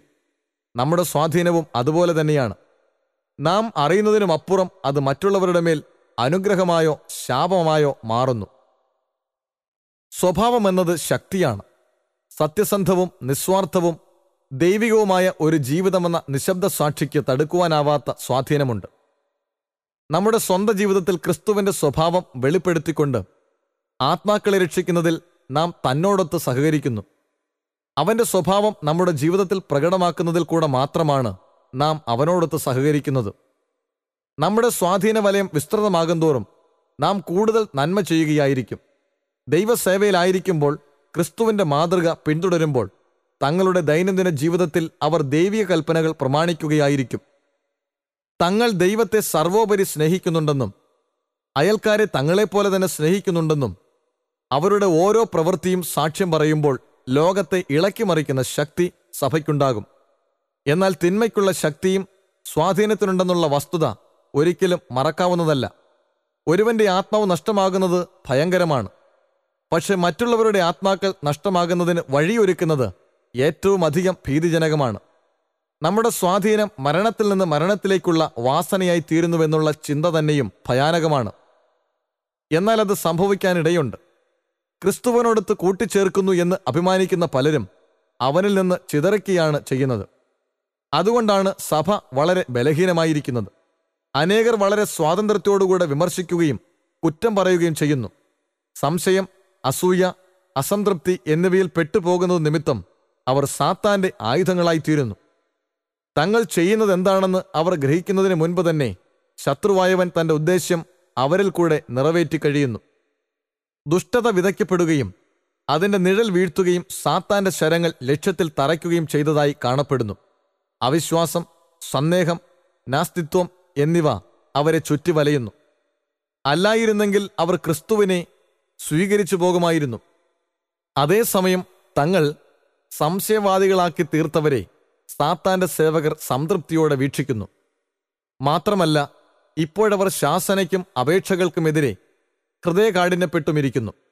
മറ്റുള്ളവരെ അപേക്ഷിച്ച് തങ്ങൾ ഗുണവാന്മാരും നീതിമാന്മാരാണെന്നുകൂടെ അവർ തങ്ങളെ പുകഴ്ത്തുന്നു. തങ്ങളുടെ കടിഞ്ഞാണില്ലാത്ത നാവുകളും മത്സരഹൃദയങ്ങളുമാണ് ശോകകരമായ ഈ സ്വഭാവദൂഷ്യത്തിന്റെ കാരണമെന്ന് അവർ മനസ്സിലാക്കുന്നില്ല. അവരുടെ സ്വാധീന വലയത്തിൽപ്പെട്ട് ഇപ്രകാരം പരീക്ഷിക്കപ്പെടുന്നവർ തകർന്നു പോകുന്നു. ക്രിസ്ത്യാനികളെന്ന് അഭിമാനിക്കുന്നവരിൽ നടമാടുന്ന ചപലത, സ്വാർത്ഥ താൽപ്പര്യങ്ങൾ, ശ്രദ്ധയില്ലായ്മ, അലസത തുടങ്ങിയവ അനേകം ആത്മാക്കളെ ജീവന്റെ വഴിയിൽ നിന്നും വ്യതിചലിപ്പിക്കുന്നു. തങ്ങളുടെ ദോഷകരമായ സ്വാധീനത്തിന്റെ അനന്തരഫലം ഹേതുവായി ദൈവിക കോടതിയെ ഭയപ്പെടുന്നവർ അനേകരുണ്ട്. ഈ താലന്ത് ശരിയായ വിധം ഉപയോഗിക്കേണ്ടതിന് ദൈവകൃപ അത്യാവശ്യമായിരിക്കുന്നു. മറ്റുള്ളവരെ നന്മയിലേക്ക് തിരിക്കത്തക്ക വിധം സ്വാധീനിക്കുന്നതിനുള്ള യാതൊന്നും തന്നെ നമ്മിലില്ല. നമ്മുടെ നിസ്സഹായാവസ്ഥയും ദിവ്യശക്തിയുടെ ആവശ്യകതയും മനസ്സിലാക്കുമ്പോൾ നമ്മിൽ തന്നെ നാം ആശ്രയിക്കുന്നില്ല. ഓരോ ദിവസവും, മണിക്കൂറും, നിമിഷവും എന്ത് ഫലപ്രാപ്തിയാണ് ഉളവാക്കുന്നതെന്ന് നാം അറിയുന്നില്ലല്ലോ. ആയതിനാൽ നമ്മുടെ വഴികളെ സ്വർഗീയ പിതാവിൻ മുമ്പിൽ സമർപ്പിക്കാതെ ഒരു ദിവസവും നാം ആരംഭിക്കരുത്. നമ്മെ കാത്തു സൂക്ഷിക്കുന്നതിന് സ്വർഗീയ ദൂതഗണം നിയോഗിക്കപ്പെട്ടിരിക്കുന്നു. അവരുടെ രക്ഷാകർത്തൃത്വത്തിൽ നാം സമർപ്പിക്കപ്പെടുമ്പോൾ അപകടവേളകളിലെല്ലാം അവൻ നമ്മുടെ വലത്തുഭാഗത്തുണ്ടായിരിക്കും. ശ്രദ്ധയില്ലാതെ തെറ്റായ ഒരു സ്വാധീനം ചെലുത്തുന്ന അപകടത്തിൽ നാം പെടുകയാണെങ്കിൽ മാലാഖമാർ അടുത്തു നിന്നുകൊണ്ട് നമ്മെ അതിൽ നിന്ന് വിടുവിക്കുകയും യോഗ്യമായ വാക്കുകൾ ഉപയോഗിക്കുവാനും ശരിയായ സ്വാധീനമുണ്ടാക്കുന്ന പ്രവൃത്തി ചെയ്യുവാനും സഹായിക്കുകയും ചെയ്യും. ഇപ്രകാരം നിശബ്ദവും സ്വാഭാവികവും ശക്തിയേറിയതും അനേകരെ ക്രിസ്തുവിങ്കിലേക്കും സ്വർഗലോകത്തോടും അടുപ്പിക്കുന്നതുമായ നമ്മുടെ സ്വാധീനം ഉപയുക്തമാകും. സമയം. നമ്മുടെ സമയം ദൈവത്തിൻ്റെതാണ്. ഓരോ നിമിഷവും അവനുള്ളതാണ്. അത് തിരുനാമ മഹത്വത്തിനായി ഉപയോഗിക്കണമെന്നുള്ള അതിശ്രേഷ്ഠ ഉത്തരവാദിത്വം നമ്മുടെ മേലുണ്ട്. നമുക്ക് തന്നിരിക്കുന്ന താലന്തുകളിൽ വെച്ച് ഏറ്റവും കൃത്യമായ കണക്ക് ചോദിക്കുന്നത് സമയത്തിന്മേലാണ്. സമയത്തിന്റെ വില കണക്ക് കൂട്ടാവുന്നതിലും അധികമാണ്. ഓരോ നിമിഷവും ഏറ്റവും വിലപ്പെട്ടതായി ക്രിസ്തു കണ്ടിരുന്നു. നാമും അപ്രകാരം തന്നെ ചെയ്യേണ്ടതാണ്. അഗണ്യമാക്കി തള്ളുവാൻ പാടില്ലാത്ത വിധം ജീവിതമെന്നത് നൈമിഷികമാണ്. നിത്യതയ്ക്ക് വേണ്ടി ഒരുങ്ങത്തക്കവണ്ണം ചുരുക്കം ചില നാളുകൾ മാത്രമേ നമുക്ക് പ്രവാസകാലമായി അവശേഷിക്കുന്നുള്ളൂ. പാപത്തിൽ രസിക്കുന്നതിനും സ്വാർത്ഥമോഹങ്ങൾക്ക് വേണ്ടി ചെലവിടുന്നതിനും വ്യർത്ഥമായി കളയുന്നതിനും നമുക്ക് സമയമില്ല. വരാനിരിക്കുന്ന അമർത്യമായ ജീവിതത്തിലേക്കുള്ള സ്വഭാവ രൂപീകരണത്തിന്റെ സമയമാണ് ഇപ്പോൾ. ഭയങ്കരമായ സൂക്ഷ്മ ന്യായവിധിക്കായി ഒരുങ്ങേണ്ട സമയമാണ്. മാനവകുലം ജീവിതം ആരംഭിച്ചപ്പോൾ തന്നെ മരണത്തിനിരയായി കഴിഞ്ഞു. നിത്യജീവനെ സംബന്ധിച്ചുള്ള ശരിയായൊരു കാഴ്ചപ്പാട് ശ്രദ്ധിക്കുന്നില്ലെങ്കിൽ ഈ ലോകത്തിലെ അവിരാമ അധ്വാനം നിരർത്ഥകമായി തീരും. തന്റെ പ്രവൃത്തി ദിവസമായി സമയത്തെ കാണുന്നവർ അമർത്യമായ ജീവിതത്തിനും സ്വർഗീയ മന്ദിരത്തിനും യോഗ്യതയുള്ളവനാകും. എങ്കിൽ അവൻ ജനിച്ചത് നല്ലതിന് തന്നെയാണ്. സമയത്തെ വീണ്ടെടുക്കുവാൻ നമ്മെ ഉപദേശിച്ചിരിക്കുന്നു. എന്നാൽ പാഴാക്കിക്കളഞ്ഞ സമയം വീണ്ടെടുക്കുക സാധ്യമേ അല്ല. ഒരു നിമിഷം പോലും തിരിച്ചെടുക്കുവാൻ നമുക്കാവില്ല. അവശേഷിക്കുന്ന സമയം ദൈവത്തിന്റെ വീണ്ടെടുപ്പിൻ പദ്ധതിയിൽ തന്നോടൊത്ത് സഹകരിച്ച് പ്രവർത്തിക്കുക മാത്രമാണ് നമ്മുടെ സമയം വീണ്ടെടുക്കുന്നതിനുള്ള ഒരേയൊരു മാർഗം. ഇത് ചെയ്യുന്നവനിൽ ഒരു സ്വഭാവ രൂപാന്തരം സംഭവിക്കുന്നു. അവൻ ദൈവപുത്രനും രാജകീയ കുടുംബാംഗവും സ്വർഗീയ രാജാവിന്റെ പൈതലുമായി മാറുന്നു. മാലാഖമാരുടെ സ്നേഹിതനായി തീരുന്നതിന് അവന് യോഗ്യതയുണ്ടാകുന്നു. നമ്മുടെ സമസൃഷ്ടങ്ങളുടെ രക്ഷയ്ക്ക് വേണ്ടി അധ്വാനിക്കുന്നതിനുള്ള സമയം ഇപ്പോഴാണ്. ക്രിസ്തുവിന്റെ വേലയ്ക്കായി പണം കൊടുത്തു കഴിഞ്ഞാൽ എല്ലാമായെന്ന് ചിന്തിക്കുന്നവരുണ്ട്. കർത്താവിന് വേണ്ടി വ്യക്തിഗത ശുശ്രൂഷ ചെയ്യേണ്ടതായ സമയം അവഗണിക്കപ്പെടുന്നു. ദൈവത്തിനു വേണ്ടി ഉത്സാഹഭരിതമായ ശുശ്രൂഷ ചെയ്യുക എന്നത് ആരോഗ്യവും ശക്തിയുമുള്ള എല്ലാവരുടെയും പദവിയും ചുമതലയുമാണ്. ക്രിസ്തുവിനു വേണ്ടി ആത്മാക്കളെ നേടുന്നതിൽ എല്ലാവരും അധ്വാനിക്കണം. പണം സംഭാവനയെ നൽകുന്നത് ഇതിന്റെ സ്ഥാനം ഏറ്റെടുക്കുകയില്ല. ഓരോ നിമിഷവും നിത്യമായ പ്രാധാന്യമെന്ന വില നിറഞ്ഞതാണ്. ആജ്ഞ ലഭിക്കുമ്പോൾ തന്നെ പ്രവർത്തനം ആരംഭിക്കത്തക്കവണ്ണം സേവന തൽപരരായി നാം നിലകൊള്ളണം. ആഗ്രഹിക്കുന്ന ആത്മാവിനോട് ജീവന്റെ വചനം സംസാരിക്കുന്നതിന് ഇന്ന് നമുക്കുള്ള അവസരം ചിലപ്പോൾ പിന്നീടൊരിക്കലും കിട്ടാതിരുന്നേക്കാം. ഈ രാത്രിയിൽ നിന്റെ പ്രാണനെ നിന്നോട് ചോദിക്കും എന്ന് ദൈവം അവനോട് പറഞ്ഞേക്കാം. അങ്ങനെയായാൽ നമ്മുടെ അവഗണന നിമിത്തം അവൻ ഒരുങ്ങാതിരിക്കും. ലൂക്കോസ് 12:20. ആ മഹാന്യായവിധി ദിവസം ദൈവസന്നിധിയിൽ നാം കണക്ക് ബോധിപ്പിക്കുന്നത് എപ്രകാരമാണ്? ക്ഷണഭങ്കുരവും ലൗകികവുമായ കാര്യങ്ങളിൽ ലയിച്ച് നശിപ്പിക്കുവാനുള്ളതല്ല പാവനമായ ജീവിതം. എത്ര അഗാധവും ജിജ്ഞാസാഭരിതവുമായ കാര്യങ്ങളായിരുന്നാൽ പോലും അവ നിത്യമായ താൽപ്പര്യങ്ങളോട് ഉപമിക്കുമ്പോൾ അണുവിട പോലും പ്രാധാന്യമുള്ളതായി കാണുകയില്ല. എന്നിരുന്നാലും ക്ഷണികമായ ജീവിതചര്യകളിൽ കൂടെ ദൈവസേവ ചെയ്യുവാൻ നാം വിളിക്കപ്പെട്ടിരിക്കുന്നു. യഥാർത്ഥ മതാരാധന പോലെ തന്നെ ഈ പ്രവർത്തനത്തിലെ കൃത്യനിഷ്ഠയും പ്രധാനപ്പെട്ടതാണ്. അലസതയെ വേദപുസ്തകം അംഗീകരിക്കുന്നില്ല. നമ്മുടെ ലോകത്തെ ബാധിച്ചിരിക്കുന്ന ഒരു വലിയ ശാപമാണിത്. യഥാർത്ഥമായും മാനസാന്തരപ്പെട്ട ഓരോ സ്ത്രീയും പുരുഷനും കൃത്യനിഷ്ഠയുള്ള പ്രവർത്തകരായിരിക്കും. മാനസിക അഭിവൃദ്ധിയും ജ്ഞാനവും സമ്പാദിക്കുന്നതിലെ വിജയം സ്ഥിതി ചെയ്യുന്നത് ശരിയായി നാം സമയത്തെ വിനിയോഗിക്കുന്നതിലാണ്.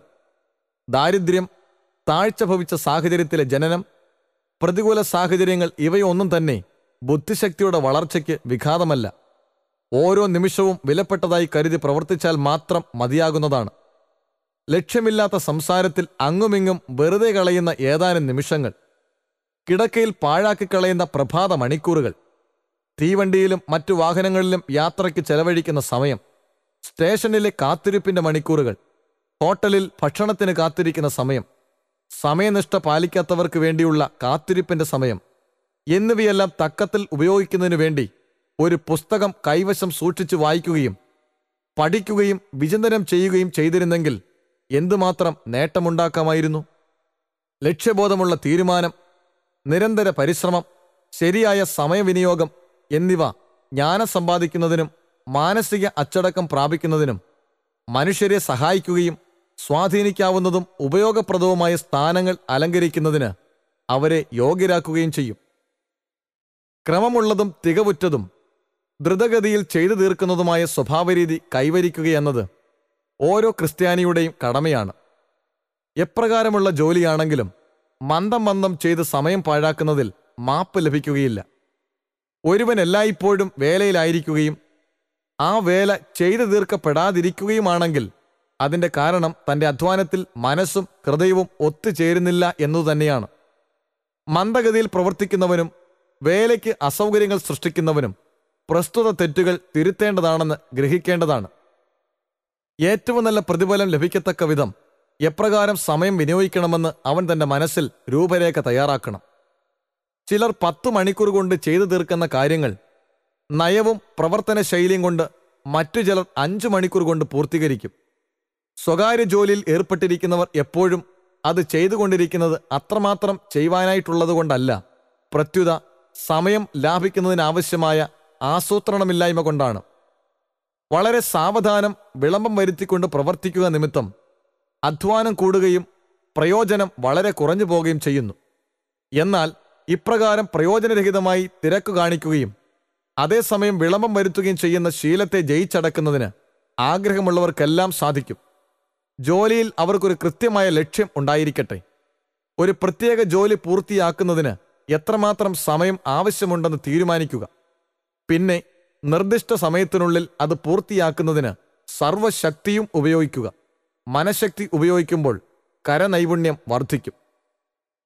പ്രവർത്തന ശൈലിയിൽ നവീകരണം വേണമെന്ന തീരുമാനമില്ല എങ്കിൽ മനുഷ്യർ വെറും യാന്ത്രികമായി തെറ്റായ വഴി തന്നെ പിന്തുടരും. അല്ല എങ്കിൽ സർവശക്തിയും ഉപയോഗിച്ച് ഉത്തമ സേവനം കാഴ്ചവെക്കുന്നതിനുള്ള കഴിവ് സമ്പാദിക്കുകയുമാകാം. അപ്പോൾ എല്ലായിടത്തും എവിടെയും തങ്ങളെ ആവശ്യപ്പെടുന്നതായി അവർ കാണും. അവരുടെ വില അഭിനന്ദനാർഹമാകും.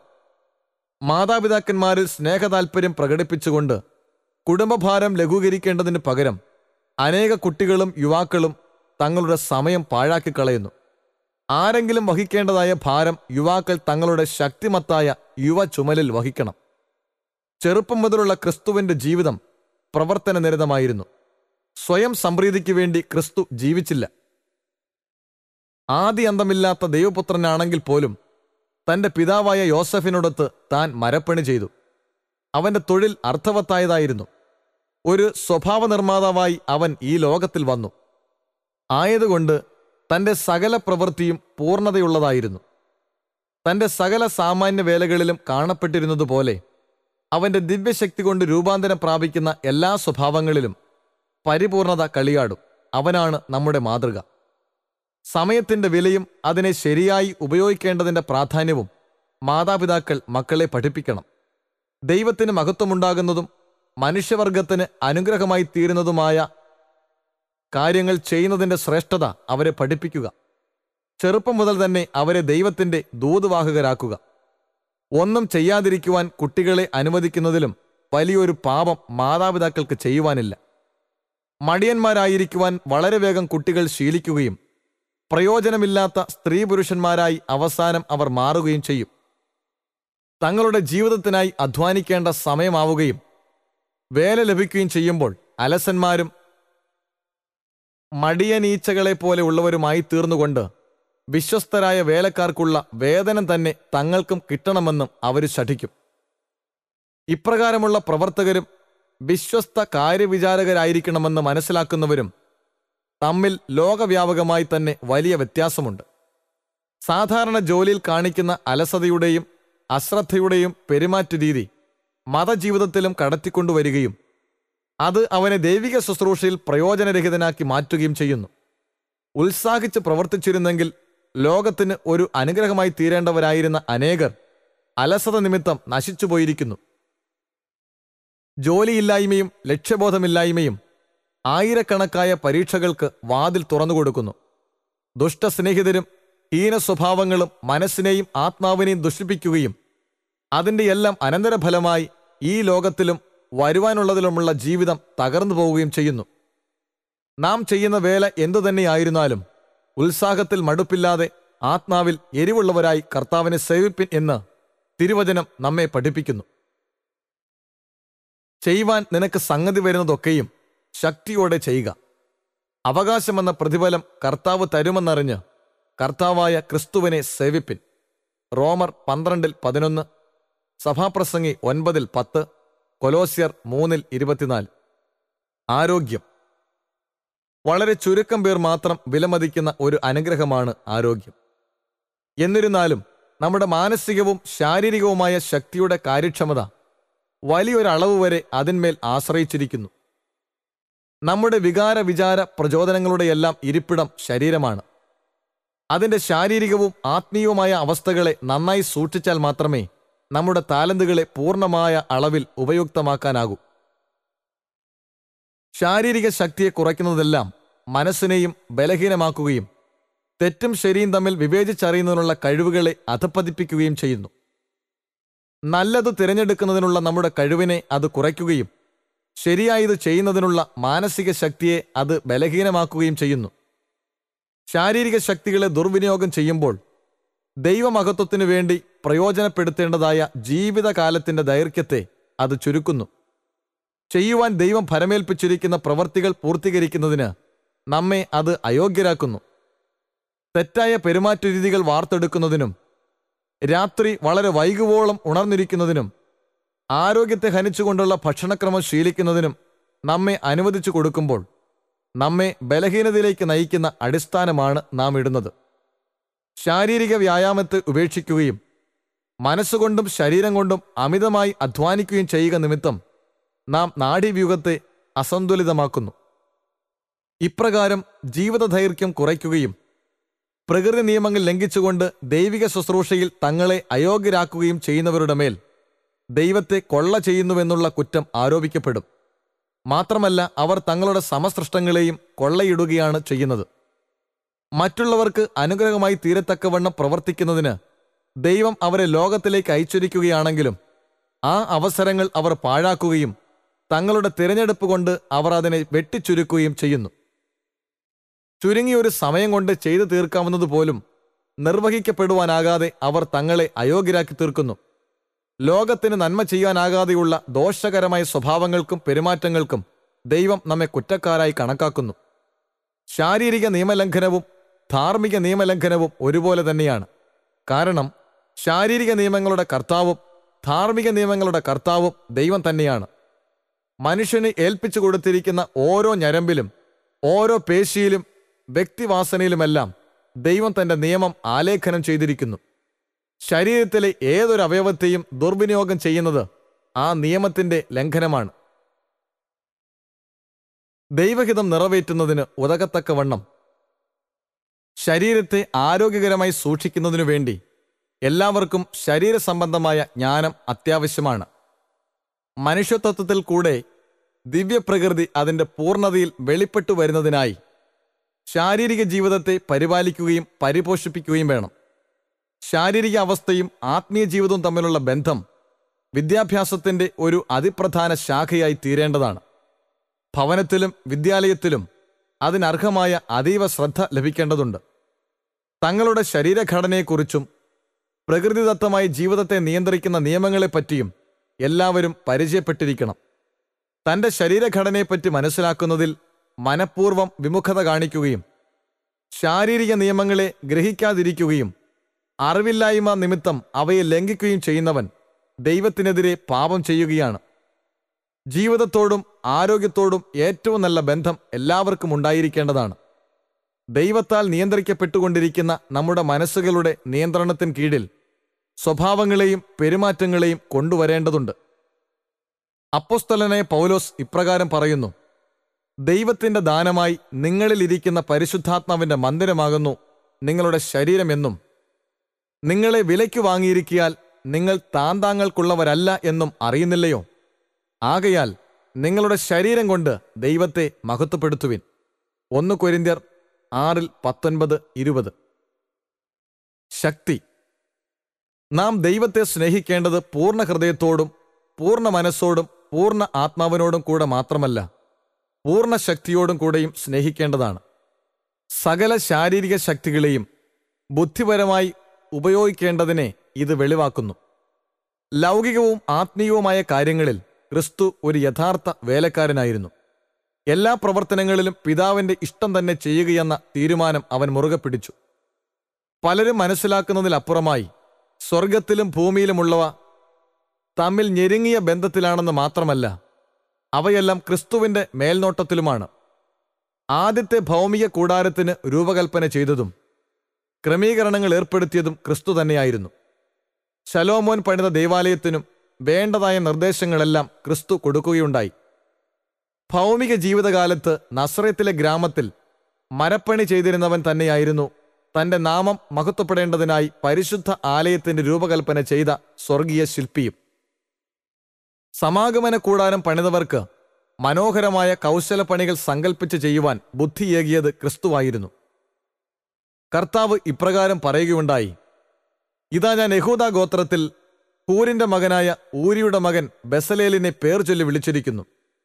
അവൻ കൗശലപ്പണികളെ സങ്കല്പിച്ച് ചെയ്യുവാനും പൊന്ന്, വെള്ളി, താമ്രം എന്നിവ കൊണ്ട് പണി ചെയ്യുവാനും രത്നം വെട്ടി പതിപ്പാനും മരത്തിൽ കൊത്തുപണി ചെയ്യുവാനും സകലവിധമായ പണിത്തരം ഉണ്ടാക്കുവാനും ഞാൻ അവനെ ദിവ്യാത്മാവിനാൽ ജ്ഞാനവും ബുദ്ധിയും അറിവും സകലവിധ സാമർഥ്യവും കൊണ്ട് നിറച്ചിരിക്കുന്നു.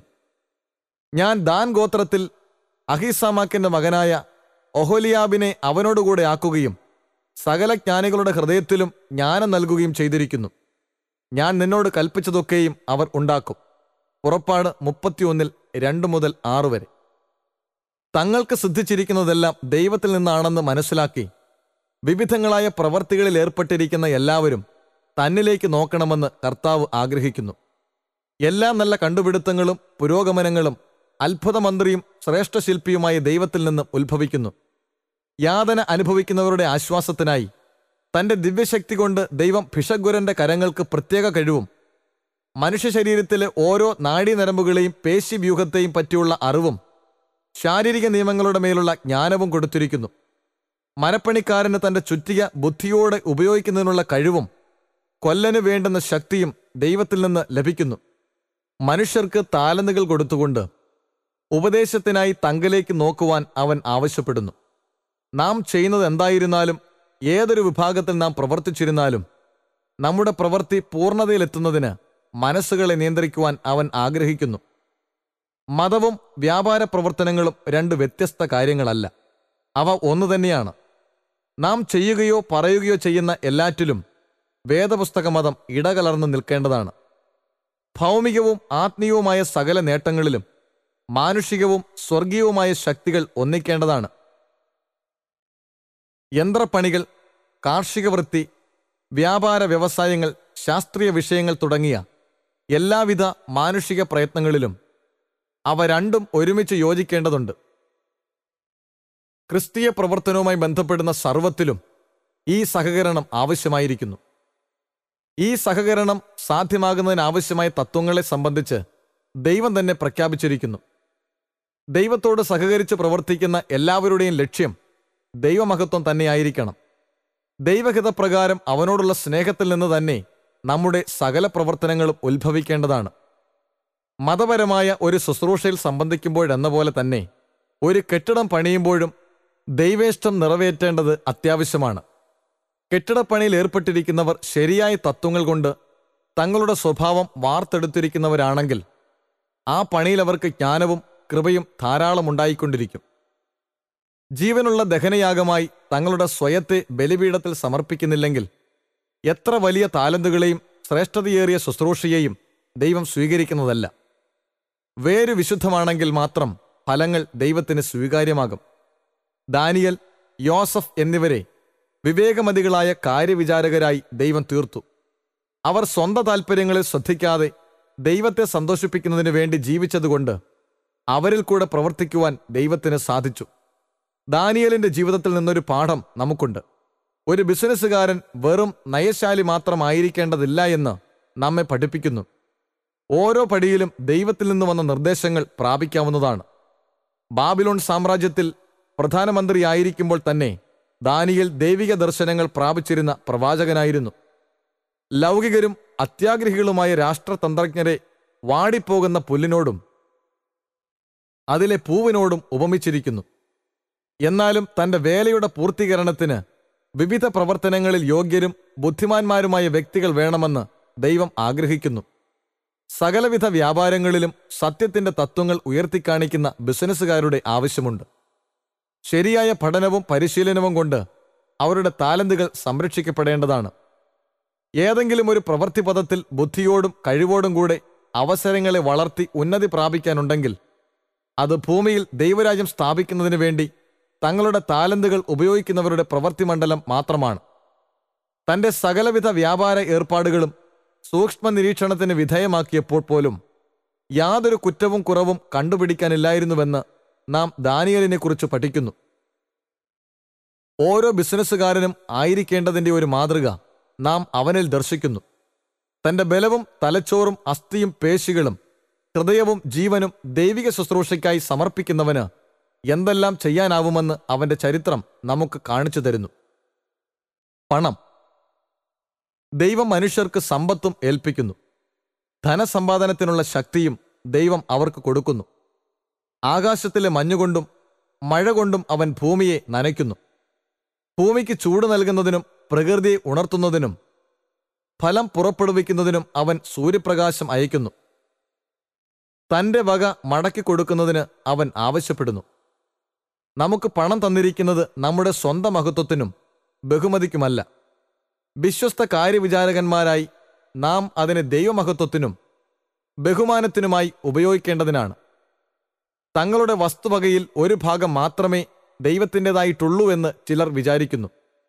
മതപരമായ കാര്യങ്ങൾക്കും സംഭാവനകൾക്കുമായി ഒരു ഭാഗം മാറ്റിവെച്ചിട്ട് ബാക്കിയെല്ലാം തങ്ങൾക്ക് ബോധിച്ച വിധം യഥേഷ്ടം ഉപയോഗിക്കാം എന്നവർ ധരിച്ചിരിക്കുന്നു. എന്നാൽ ഇതിലവർ തെറ്റിപ്പോയിരിക്കുന്നു. നമുക്കുള്ളതെല്ലാം ദൈവത്തിൻ്റെതാണ്. അത് നാം എപ്രകാരം ഉപയോഗിച്ചുവെന്ന് ദൈവമുമ്പാകെ കണക്ക് ബോധിപ്പിക്കേണ്ടി വരും. നാം സർവത്തിനുമുപരിയായി ദൈവത്തെ സ്നേഹിക്കുന്നുണ്ടോ എന്നും അയൽക്കാരനെ നമ്മെപ്പോലെ തന്നെ സ്നേഹിക്കുന്നുണ്ടോ എന്നും നമ്മൾ ചെലവിടുന്ന ഓരോ ചില്ലിക്കാശും വെളിപ്പെടുത്തുന്നു. വലിയ നന്മകൾ ചെയ്യുവാൻ കഴിവുള്ളതാകയാൽ പണത്തിന് വളരെ വിലയുണ്ട്. ദൈവമക്കളുടെ കരങ്ങളിൽ അത് വിശപ്പുള്ളവന് ഭക്ഷണവും ദാഹിക്കുന്നവന് പാനീയവും നഗ്നന് വസ്ത്രവുമാണ്. പീഡിതന് അതൊരു ശരണവും രോഗിക്ക് അതൊരു സഹായവുമാകുന്നു. എന്നാൽ ജീവിതാവശ്യങ്ങൾക്കും മറ്റുള്ളവരുടെ അനുഗ്രഹത്തിനും ക്രിസ്തുവിന്റെ വേലയുടെ പുരോഗതിക്കും അത് ഉപയോഗിക്കുന്നില്ലെങ്കിൽ മണലിന്റെ വില പോലും അതിനുണ്ടാകുന്നില്ല. കൂട്ടിവെച്ചിരിക്കുന്ന ധനം ഉപയോഗശൂന്യമൊന്നുമല്ല, അതൊരു ശാപം കൂടെയാണ്. സ്വർഗീയ ധനത്തിൽ നിന്ന് താൽപ്പര്യങ്ങൾ വ്യതിചലിക്കത്തക്ക വിധം ഈ ജീവിതത്തിൽ അത് ആത്മാവിനൊരു കെണിയാണ്.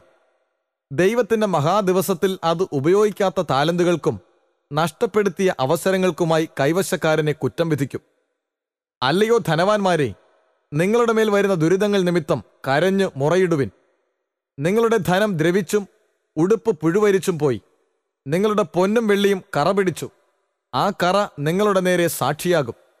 അത് തീ പോലെ നിങ്ങളുടെ ജഡത്തെ തിന്നുകളയും. അന്ത്യകാലത്ത് നിങ്ങളുടെ നിക്ഷേപങ്ങളെ ശേഖരിച്ചിരിക്കുന്നു. നിങ്ങളുടെ നിലങ്ങളെ കൊയ്ത വേലക്കാരുടെ കൂലി നിങ്ങൾ പിടിച്ചുവല്ലോ.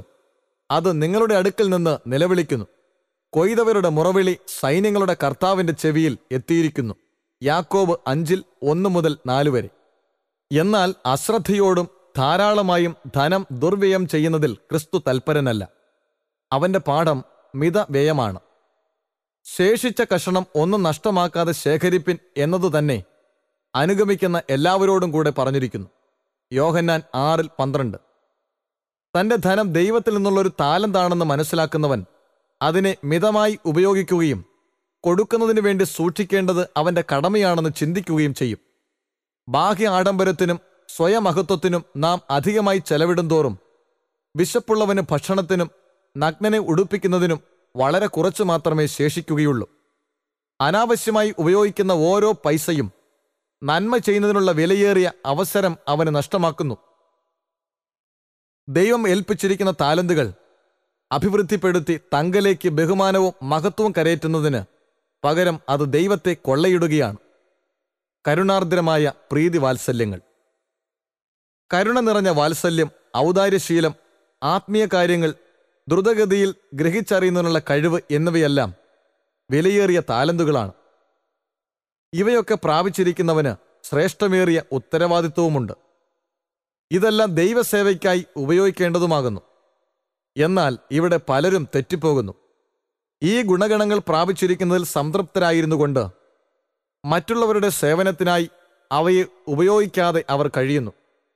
തങ്ങൾക്ക് അവസരം ലഭിക്കുകയും അനുകൂല സാഹചര്യം ഉണ്ടാവുകയും ചെയ്തിരുന്നെങ്കിൽ വലിയൊരു മഹത്വകരമായ വേല ചെയ്യുമായിരുന്നു എന്ന് അവർ തങ്ങളെ പുകഴ്ത്തുന്നു.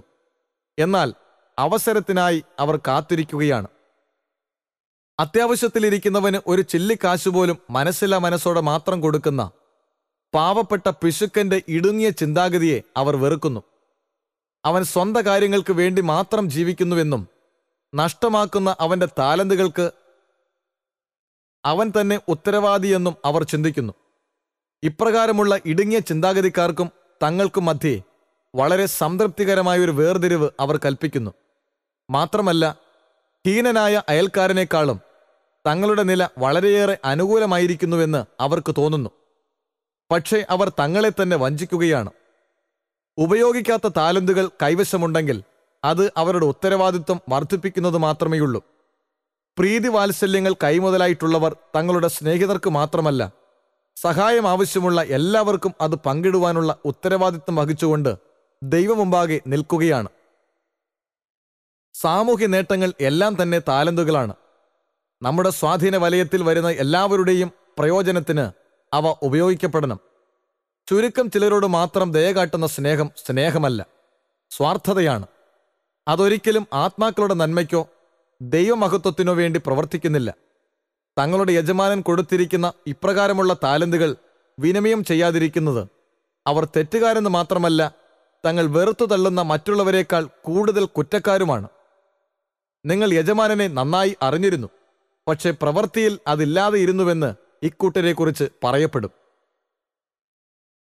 ഉപയോഗിക്കുമ്പോൾ താലന്തുകൾ വർദ്ധിക്കുന്നു. ഉപയോഗിക്കുന്ന താലന്തുകളെല്ലാം വർദ്ധിച്ചു വരും. വിജയമെന്നത് വിധിയുടെയോ അവസരത്തിൻ്റെയോ അനന്തരഫലമല്ല. അത് ദൈവിക കരുതലിൻ്റെ പ്രവർത്തനവും വിശ്വാസത്തിൻ്റെയും വിവേകത്തിൻ്റെയും പരിണിതഫലവും നന്മയുടെയും നിരന്തര പ്രയത്നത്തിൻ്റെയും പ്രതിഫലവുമാണ്. നമുക്ക് സിദ്ധിച്ചിരിക്കുന്ന സകല ദാനങ്ങളും ഉപയുക്തമാക്കണമെന്ന് ദൈവം ആഗ്രഹിക്കുന്നു.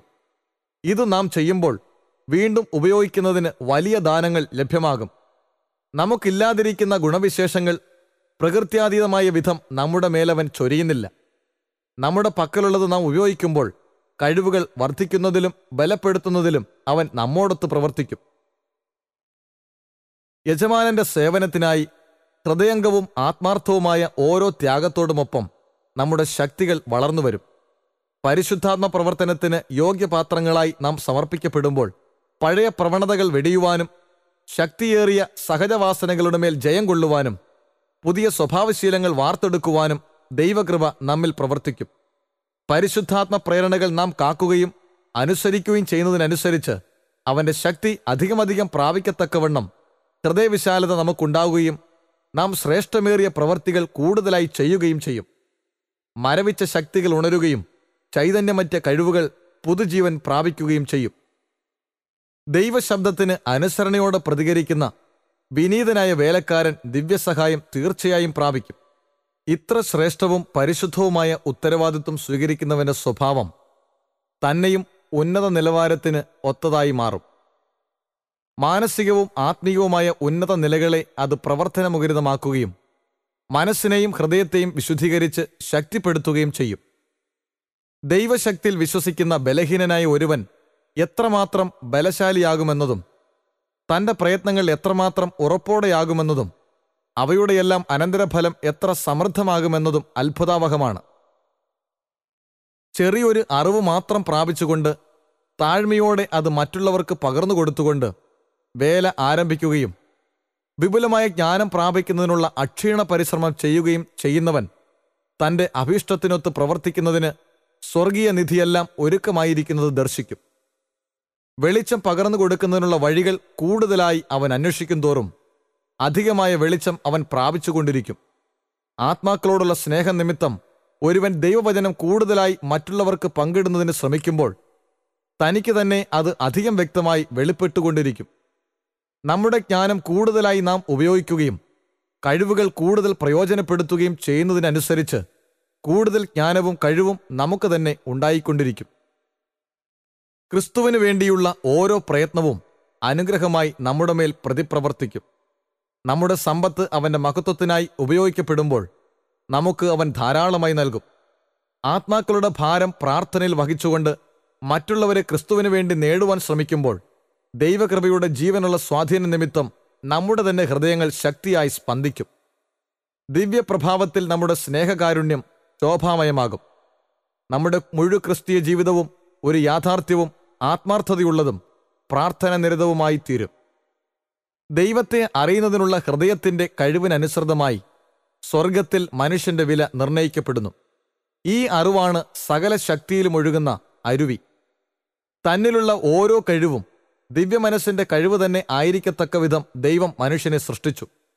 മനുഷ്യ മനസ്സ് ദിവ്യമനസ്സിനോട് യോജിക്കുന്നതിന് ദൈവം എപ്പോഴും ആഗ്രഹിച്ചുകൊണ്ടിരുന്നു. ദൈവകൃപ ലോകത്തിന് വെളിപ്പെടുത്തുന്നതിനായി ക്രിസ്തുവിനോടൊത്ത് സഹകരിക്കുന്നതിനുള്ള പദവി അവൻ നമുക്ക് തന്നു. അത് ചെയ്യുമ്പോൾ സ്വർഗീയമായവയെപ്പറ്റി അത്യധിക ജ്ഞാനം നമുക്ക് ലഭിക്കും.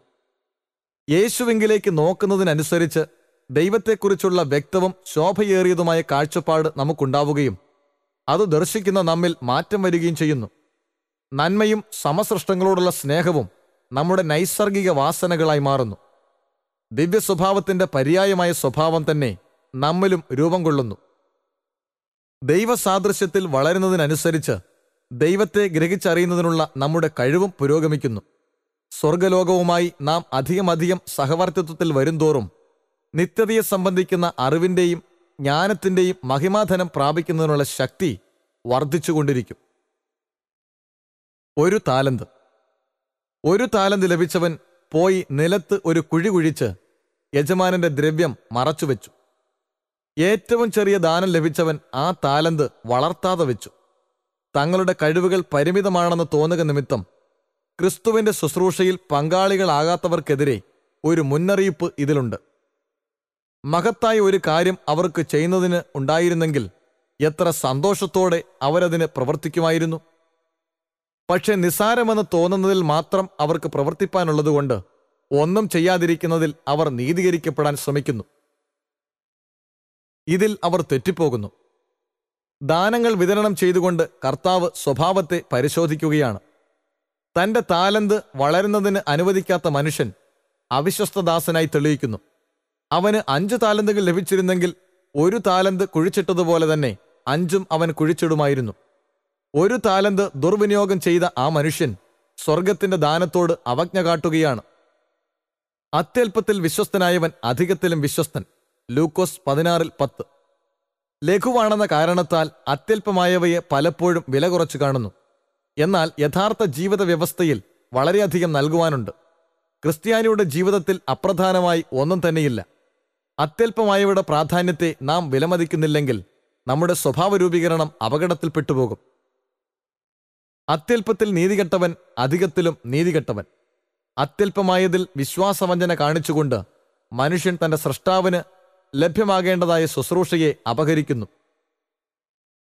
അവിശ്വസ്തത അവന്റെ മേൽ തന്നെ പ്രതിഫലിക്കും.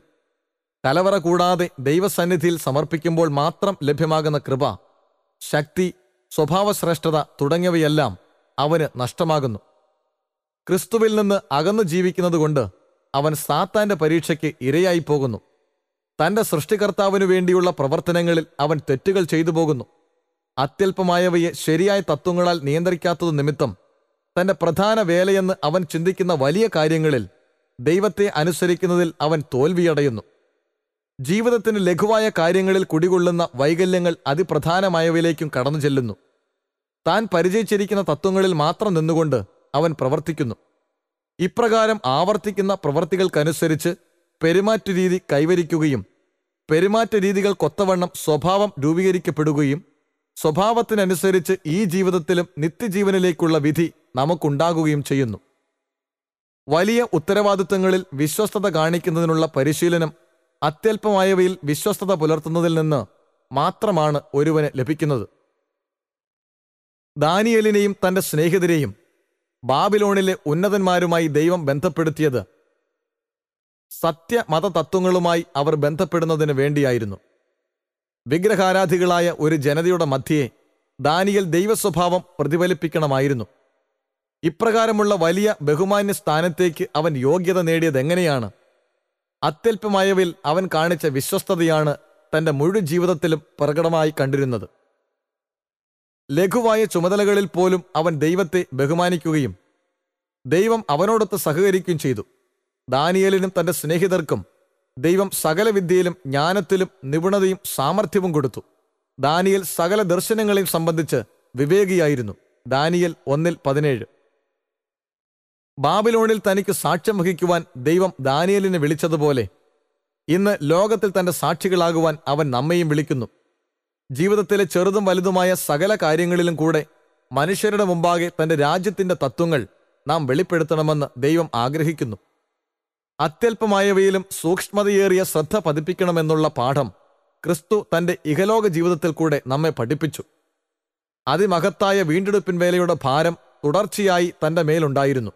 അവൻ പഠിപ്പിക്കുകയും സൗഖ്യമാക്കുകയും ചെയ്യുമ്പോഴെല്ലാം മനസ്സിന്റെയും ശരീരത്തിന്റെയും സർവ്വശക്തിയും പ്രയോജനപ്പെടുത്തിയിരുന്നു. എന്നിട്ടും അവൻ ജീവിതത്തിലെയും പ്രകൃതിയിലെയും ലഘുവായ കാര്യങ്ങൾ പോലും ശ്രദ്ധിക്കുകയുണ്ടായി. പ്രകൃതിയിലെ ഏറ്റവും ചെറുതായ കാര്യങ്ങൾ ഉപയോഗിച്ച് ദൈവരാജ്യത്തിന്റെ വലിയ സത്യങ്ങൾ വിശദീകരിച്ചതായിരുന്നു കർത്താവ് പഠിപ്പിച്ച അതിമഹത്തായ പാഠങ്ങൾ. തന്റെ ഏറ്റവും വിനീതരായ ദാസന്മാരുടെ ആവശ്യങ്ങൾ പോലും അവൻ അവഗണിച്ചില്ല. ആവശ്യക്കാരന്റെ ഓരോ നിലവിളിയും കേൾക്കുന്നതിന് അവന്റെ ചെവി തുറന്നിരുന്നു. പുരുഷാരമധ്യേ നിന്ന് രോഗബാധിത സ്ത്രീയുടെ ലഘുസ്പർശനം പോലും അവൻ ശ്രദ്ധിച്ചു. വിശ്വാസത്തോടുള്ള ആ ശാന്തസ്പർശനത്തിന് മറുപടി നൽകി. യായിറോസിന്റെ മകളെ മരണത്തിൽ നിന്ന് ഉയർപ്പിച്ച ശേഷം അവൾക്കെന്തെങ്കിലും ഭക്ഷിപ്പാൻ കൊടുക്കണമെന്ന് അവൻ അവളുടെ മാതാപിതാക്കളെ ഓർമ്മിപ്പിച്ചു. തന്റെ തന്നെ മഹാശക്തി കൊണ്ട് മരണത്തെ ജയിച്ചു കല്ലറയിൽ നിന്ന് എഴുന്നേറ്റ ശേഷം തന്നെ പൊതിഞ്ഞിരുന്ന ശീലകൾ കൃത്യമായി മടക്കി യഥാസ്ഥാനത്ത് വയ്ക്കുന്നതിന് അവൻ മറന്നില്ല. തന്റെ താലന്ത് ഉപയോഗിക്കുന്നതിനു പകരം ആ ദാസൻ അത് ഭൂമിയിൽ കുഴിച്ചിട്ടു. ആത്മാക്കളുടെ രക്ഷയ്ക്ക് വേണ്ടി ക്രിസ്തുവിനോട് സഹകരിക്കുക എന്നതാണ് ക്രിസ്ത്യാനികൾ എന്ന നിലയിൽ നമുക്ക് ചെയ്യുവാനുള്ള വേല. ഈ വേല ചെയ്യുന്നതിന് നാം അവനുമായി നിയമം ചെയ്തിരിക്കുന്നു. ഇത് അവഗണിക്കുകയാണെങ്കിൽ നാം ക്രിസ്തുവിനോട് വിശ്വസ്തതയില്ലാത്തവരാണെന്ന് തെളിയിക്കുകയാണ്. ഈ വേല പൂർത്തിയാക്കുന്നതിനായി അത്യല്പമായതിൽ വിശ്വസ്തതയും മനസാക്ഷിക്കനുസരിച്ചുള്ള ശ്രദ്ധയും പതിപ്പിക്കുന്ന തന്റെ മാതൃക നമുക്കും വേണ്ടതാണ്. ക്രിസ്തീയ പ്രയത്നത്തിന്റെയും സ്വാധീനത്തിന്റെയും ഓരോ പന്ഥാവിലുമുള്ള വിജയരഹസ്യം ഇതുതന്നെയാകുന്നു. താൻ നൽകാൻ ആഗ്രഹിക്കുന്ന കഴിവുകൾ പ്രാപിച്ചുകൊണ്ട് തന്റെ ജനം ഉന്നത ശ്രേണിയിലെത്തി തന്നെ മഹത്വപ്പെടുത്തണമെന്ന് കർത്താവ് ആഗ്രഹിക്കുന്നു. ലോകമനുഷ്യരുടെ പ്രവർത്തന ശൈലികളിൽ നിന്നും വ്യത്യസ്തമായി അതിശ്രേഷ്ഠ രീതികളിൽ നമ്മൾ പ്രവർത്തിക്കുന്നു എന്ന് വെളിപ്പെട്ടു വരത്തക്ക വിധത്തിലുള്ള വ്യവസ്ഥകൾ ദൈവകൃപയാൽ നമുക്ക് നൽകപ്പെട്ടിരിക്കുന്നു. നാം ദൈവത്തിലും മനുഷ്യഹൃദയങ്ങളിൽ പ്രവർത്തിക്കുന്ന അവന്റെ ശക്തിയിലും വിശ്വസിക്കുന്നതിനാൽ ബുദ്ധിശക്തി, ജ്ഞാനം, ഗ്രഹണശക്തി എന്നിവയിലെല്ലാം മറ്റുള്ളവരെക്കാളും അധികം ഉയർന്ന നിലവാരം നമുക്കുണ്ടായിരിക്കേണ്ടതാണ്. എന്നാൽ അനവധിയായ ആത്മീയ ദാനങ്ങൾ ലഭിച്ചിട്ടില്ല എന്ന് ആരും തന്നെ നിരാശരാകേണ്ട കാര്യമില്ല. വിശ്വസ്തയോടും സ്വഭാവങ്ങളിൽ കുടികൊള്ളുന്ന ബലഹീന വശങ്ങളെ സൂക്ഷിച്ചുകൊണ്ടും അവയെ ബലപ്പെടുത്തുന്ന ദൈവകൃപയ്ക്ക് അപേക്ഷിച്ചുകൊണ്ടും തങ്ങൾക്ക് ലഭ്യമായിരിക്കുന്നത് അവർ ഉപയോഗിക്കട്ടെ. ജീവിതത്തിലെ ഓരോ പ്രവൃത്തിയിലും വിശ്വസ്തതയും കൂറും പുലർത്തിക്കൊണ്ട് വേല പൂർത്തീകരിക്കുന്നതിനുള്ള ഉപാധികൾ നാം വളർത്തിയെടുക്കേണ്ടതാണ്. ഉപേക്ഷയുടെ ശീലങ്ങളെയെല്ലാം ഉറച്ച തീരുമാനത്തോടെ തന്നെ ജയിച്ചടക്കേണ്ടതുണ്ട്. വലിയ തെറ്റുകളിൽ പോലും മറവിയുടെ പേര് പറഞ്ഞ് ഒഴികഴിവ് നേടാമെന്ന് പലരും ചിന്തിക്കുന്നു. എന്നാൽ അവർക്ക് മറ്റുള്ളവരെ പോലെ ബുദ്ധിശക്തിയില്ലേ? അങ്ങനെയെങ്കിൽ അവർ മനസ്സുകളുടെ ഗ്രഹണശക്തി വർദ്ധിപ്പിക്കേണ്ടതാണ്. മറന്നുപോകുന്നതും ഉപേക്ഷ വിചാരിക്കുന്നതും പാപമാണ്. ഉപേക്ഷയുടെയും അശ്രദ്ധയുടെയും ശീലം വളർത്തിയെടുക്കുകയാണെങ്കിൽ നിങ്ങളുടെ ആത്മരക്ഷ പോലും നിങ്ങൾ അവഗണിക്കുകയും അവസാനം ദൈവരാജ്യത്തിന് നിങ്ങൾ ഒരുക്കമില്ലാതെയുമിരിക്കും. വലിയ സത്യങ്ങൾ ചെറിയ കാര്യങ്ങളിൽ കൂടെയും കൊണ്ടുവരപ്പെടേണ്ടതാണ്. ദൈനംദിന ജീവിതത്തിലെ നിസ്സാരമെന്ന് തോന്നുന്ന ചുമതലകളിൽ പോലും മതവിശ്വാസം പ്രാവർത്തികമായി വെളിപ്പെടണം. ദൈവവചനം കർശനമായി അനുസരിക്കുകയെന്നതാണ് ഏതൊരുവന്റെയും ശ്രേഷ്ഠമേറിയ യോഗ്യത. നേരിട്ടുള്ള മതപ്രവർത്തനങ്ങളുമായി തങ്ങളുടെ ജോലികൾ ബന്ധപ്പെടാത്തതുകൊണ്ട് ജീവിതം പ്രയോജനരഹിതമാണെന്ന് ചിലർ ചിന്തിക്കുന്നു. ദൈവരാജ്യത്തിന്റെ പുരോഗതിക്ക് വേണ്ടി ഒന്നും തന്നെ ചെയ്യുവാന് ഇല്ലെന്ന് അവർ പരിഭവിക്കുന്നു. എന്നാൽ ഇത് ശരിയല്ല. അവരുടെ വേല മറ്റാരെങ്കിലും ചെയ്യേണ്ടതാണെങ്കിൽ ദൈവത്തിന്റെ വലിയ ഭവനത്തിൽ തങ്ങൾ ഉപയോഗരഹിതരാണെന്ന് തങ്ങളെ തന്നെ കുറ്റപ്പെടുത്തരുത്. ഏറ്റവും ചെറിയ ചുമതല പോലും അവഗണിക്കപ്പെടരുത്. സത്യസന്ധമായി ചെയ്യുന്ന ഏതു വേലയും അനുഗ്രഹപ്രദമാണ്. അതിൽ കാണിക്കുന്ന വിശ്വസ്തത ഉന്നതമായവർക്ക് പരിശീലനമാകുന്നു. സ്വയം എന്നത് പൂർണ്ണമായി സമർപ്പിച്ചുകൊണ്ട് ദൈവത്തിനു വേണ്ടി ചെയ്യുന്ന എത്ര ചെറിയ സേവനമാണെങ്കിലും അത് അത്യുന്നത ശുശ്രൂഷയായി കർത്താവ് സ്വീകരിക്കുന്നു. ഹൃദയംഗമായും ആത്മാവിൽ സന്തോഷത്തോടും കൂടെ കൊടുക്കുന്ന ഏറ്റവും ചെറിയ കാണിക്ക തന്നെയും അതിശ്രേഷ്ഠമായി കരുതപ്പെടുന്നു. നാം എവിടെയായിരുന്നാലും ആ സാഹചര്യത്തിൽ ചെയ്യേണ്ടത് ചെയ്യുവാൻ ക്രിസ്തു നമ്മോട് ആവശ്യപ്പെടുന്നു. അത് വീട്ടിൽ തന്നെയാണെങ്കിൽ വീട് ഒരു സന്തോഷ സ്ഥലമാക്കുന്നതിന് വേണ്ടി ഉത്സാഹത്തോടും സ്വമേധയായും പ്രയത്നിക്കുക. നിങ്ങളൊരു അമ്മയാണെങ്കിൽ ക്രിസ്തുവിന് വേണ്ടി കുഞ്ഞുങ്ങളെ പരിശീലിപ്പിക്കുക. പ്രസംഗപീഠത്തിലെ ശുശ്രൂഷകൻ്റെതുപോലെ തന്നെയുള്ളൊരു ദൈവവേലയാണിത്. അടുക്കളയിലാണ് നിങ്ങൾ വേല ചെയ്യുന്നതെങ്കിൽ നല്ല പാചകക്കാരിയാകുന്നതിന് പരിശ്രമിക്കുക. പോഷകപ്രദവും ആരോഗ്യദായകവുമായ ആർത്തി ഉളവാക്കുന്നതുമായ ഭക്ഷണം തയ്യാറാക്കുമ്പോൾ നിങ്ങളുടെ മനസ്സിൽ ഏറ്റവും നല്ല ചിന്തകൾ കടന്നു വരുന്നതിനാവശ്യമാണെന്നും ഓർത്തുകൊള്ളുക. നിലം കിളയ്ക്കുകയോ മറ്റെന്തെങ്കിലും വാണിജ്യ വ്യവസായത്തിലോ നിങ്ങൾ പ്രവർത്തിക്കുകയാണെങ്കിൽ അതിൽ വിജയം കണ്ടെത്തുന്നതിന് പ്രയത്നിക്കുക. നിങ്ങൾ ചെയ്യുന്നതിൽ മനസ്സ് കേന്ദ്രീകരിക്കുക. പ്രവർത്തനങ്ങളിലെല്ലാം ക്രിസ്തുവിനെ പ്രതിനിധീകരിക്കുക. നിങ്ങളുടെ സ്ഥാനത്ത് കർത്താവായിരുന്നെങ്കിൽ ചെയ്യുമായിരുന്നതുപോലെ നിങ്ങൾ പ്രവർത്തിക്കുക. നിങ്ങളുടെ താലന്ത് എത്ര നിസ്സാരമായതാണെങ്കിലും അതുകൊണ്ടുള്ള ആവശ്യം ദൈവത്തിനുണ്ട്. ബുദ്ധിയോടെ ഉപയോഗിക്കുന്ന ആ ഒരു താലന്ത് അതിൻ്റെ ചുമതല നിർവഹിക്കും. ചെറിയ കാര്യങ്ങളിൽ വിശ്വസ്തത കാണിച്ചുകൊണ്ട് സങ്കലനക്രിയനം ചെയ്യേണ്ടതാണ്. അപ്പോൾ ദൈവം ഗുണനക്രിയ എന്ന പദ്ധതി നമുക്കായി ആവിഷ്കരിക്കും. ഈ ചെറിയ കാര്യങ്ങൾ ദൈവവേലയിൽ വിലപ്പെട്ട സ്വാധീന ശക്തികളായി ശോഭിക്കും. ഏറ്റവും ചെറിയ ചുമതലകളാണെങ്കിൽ പോലും അവ ഭംഗിയായി ചെയ്തുകൊണ്ട് ജീവിക്കുന്ന വിശ്വാസം സുവർണ നൂലെന്നവണ്ണം നിലകൊള്ളട്ടെ. അപ്പോൾ ദൈനംദിന പ്രവൃത്തികളിലെല്ലാം ക്രിസ്തീയ വളർച്ച പരിപോഷിക്കപ്പെടും. അങ്ങനെ നിരന്തരമായി ക്രിസ്തുവിങ്കിലേക്ക് തന്നെ ദൃഷ്ടി പതിപ്പിക്കും. ചെയ്യുന്ന സകല കാര്യങ്ങളിലും കൂടെ കർത്താവിനോടുള്ള സ്നേഹം വ്യാപരിക്കും. ഇപ്രകാരം താലന്തുകൾ ശരിയായി ഉപയോഗിച്ചുകൊണ്ട് ഒരു സുവർണ ചെങ്ങലയാൽ എന്ന പോലെ നമ്മൾ ഉന്നത ലോകവുമായി ബന്ധിപ്പിക്കപ്പെടും. ഇതാണ് യഥാർത്ഥ വിശുദ്ധീകരണം. കാരണം ദിനംതോറുമുള്ള ചുമതലകൾ ദൈവഹിതത്തിന്റെ പൂർണ്ണമായ അനുസരണത്തിൽ സന്തുഷ്ട മനസ്സോടെ ചെയ്തു തീർക്കുന്നതാണ് വിശുദ്ധീകരണ പ്രക്രിയയിൽ അടങ്ങിയിരിക്കുന്ന പ്രത്യേക ഘടകം. എന്നാൽ വലിയൊരു സംഭവം ഉണ്ടായിക്കാണുവാൻ അനേക ക്രിസ്ത്യാനികളും കാത്തിരിക്കുന്നു.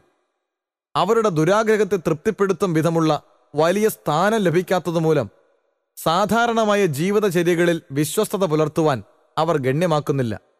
അതെല്ലാം നിസ്സാരമായി അവർക്ക് തോന്നുന്നു. ദൈവത്തോടുള്ള വിശ്വസ്തത പ്രകടമാക്കേണ്ടുന്ന ദൈനംദിന അവസരങ്ങളെല്ലാം അവർക്ക് നഷ്ടമാകുന്നു.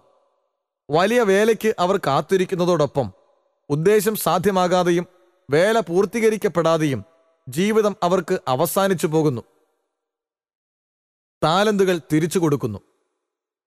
വളരെ കാലം കഴിഞ്ഞ ശേഷം ആ ദാസന്മാരുടെ യജമാനൻ വന്ന് അവരുമായി കണക്ക് തീർത്തു. യജമാനൻ വന്ന് ദാസന്മാരുമായി കണക്ക് തീർക്കുമ്പോൾ ഓരോ താലന്തിന്മേലുമുള്ള വരുമാനം സൂക്ഷ്മമായി പരിശോധിക്കപ്പെടും.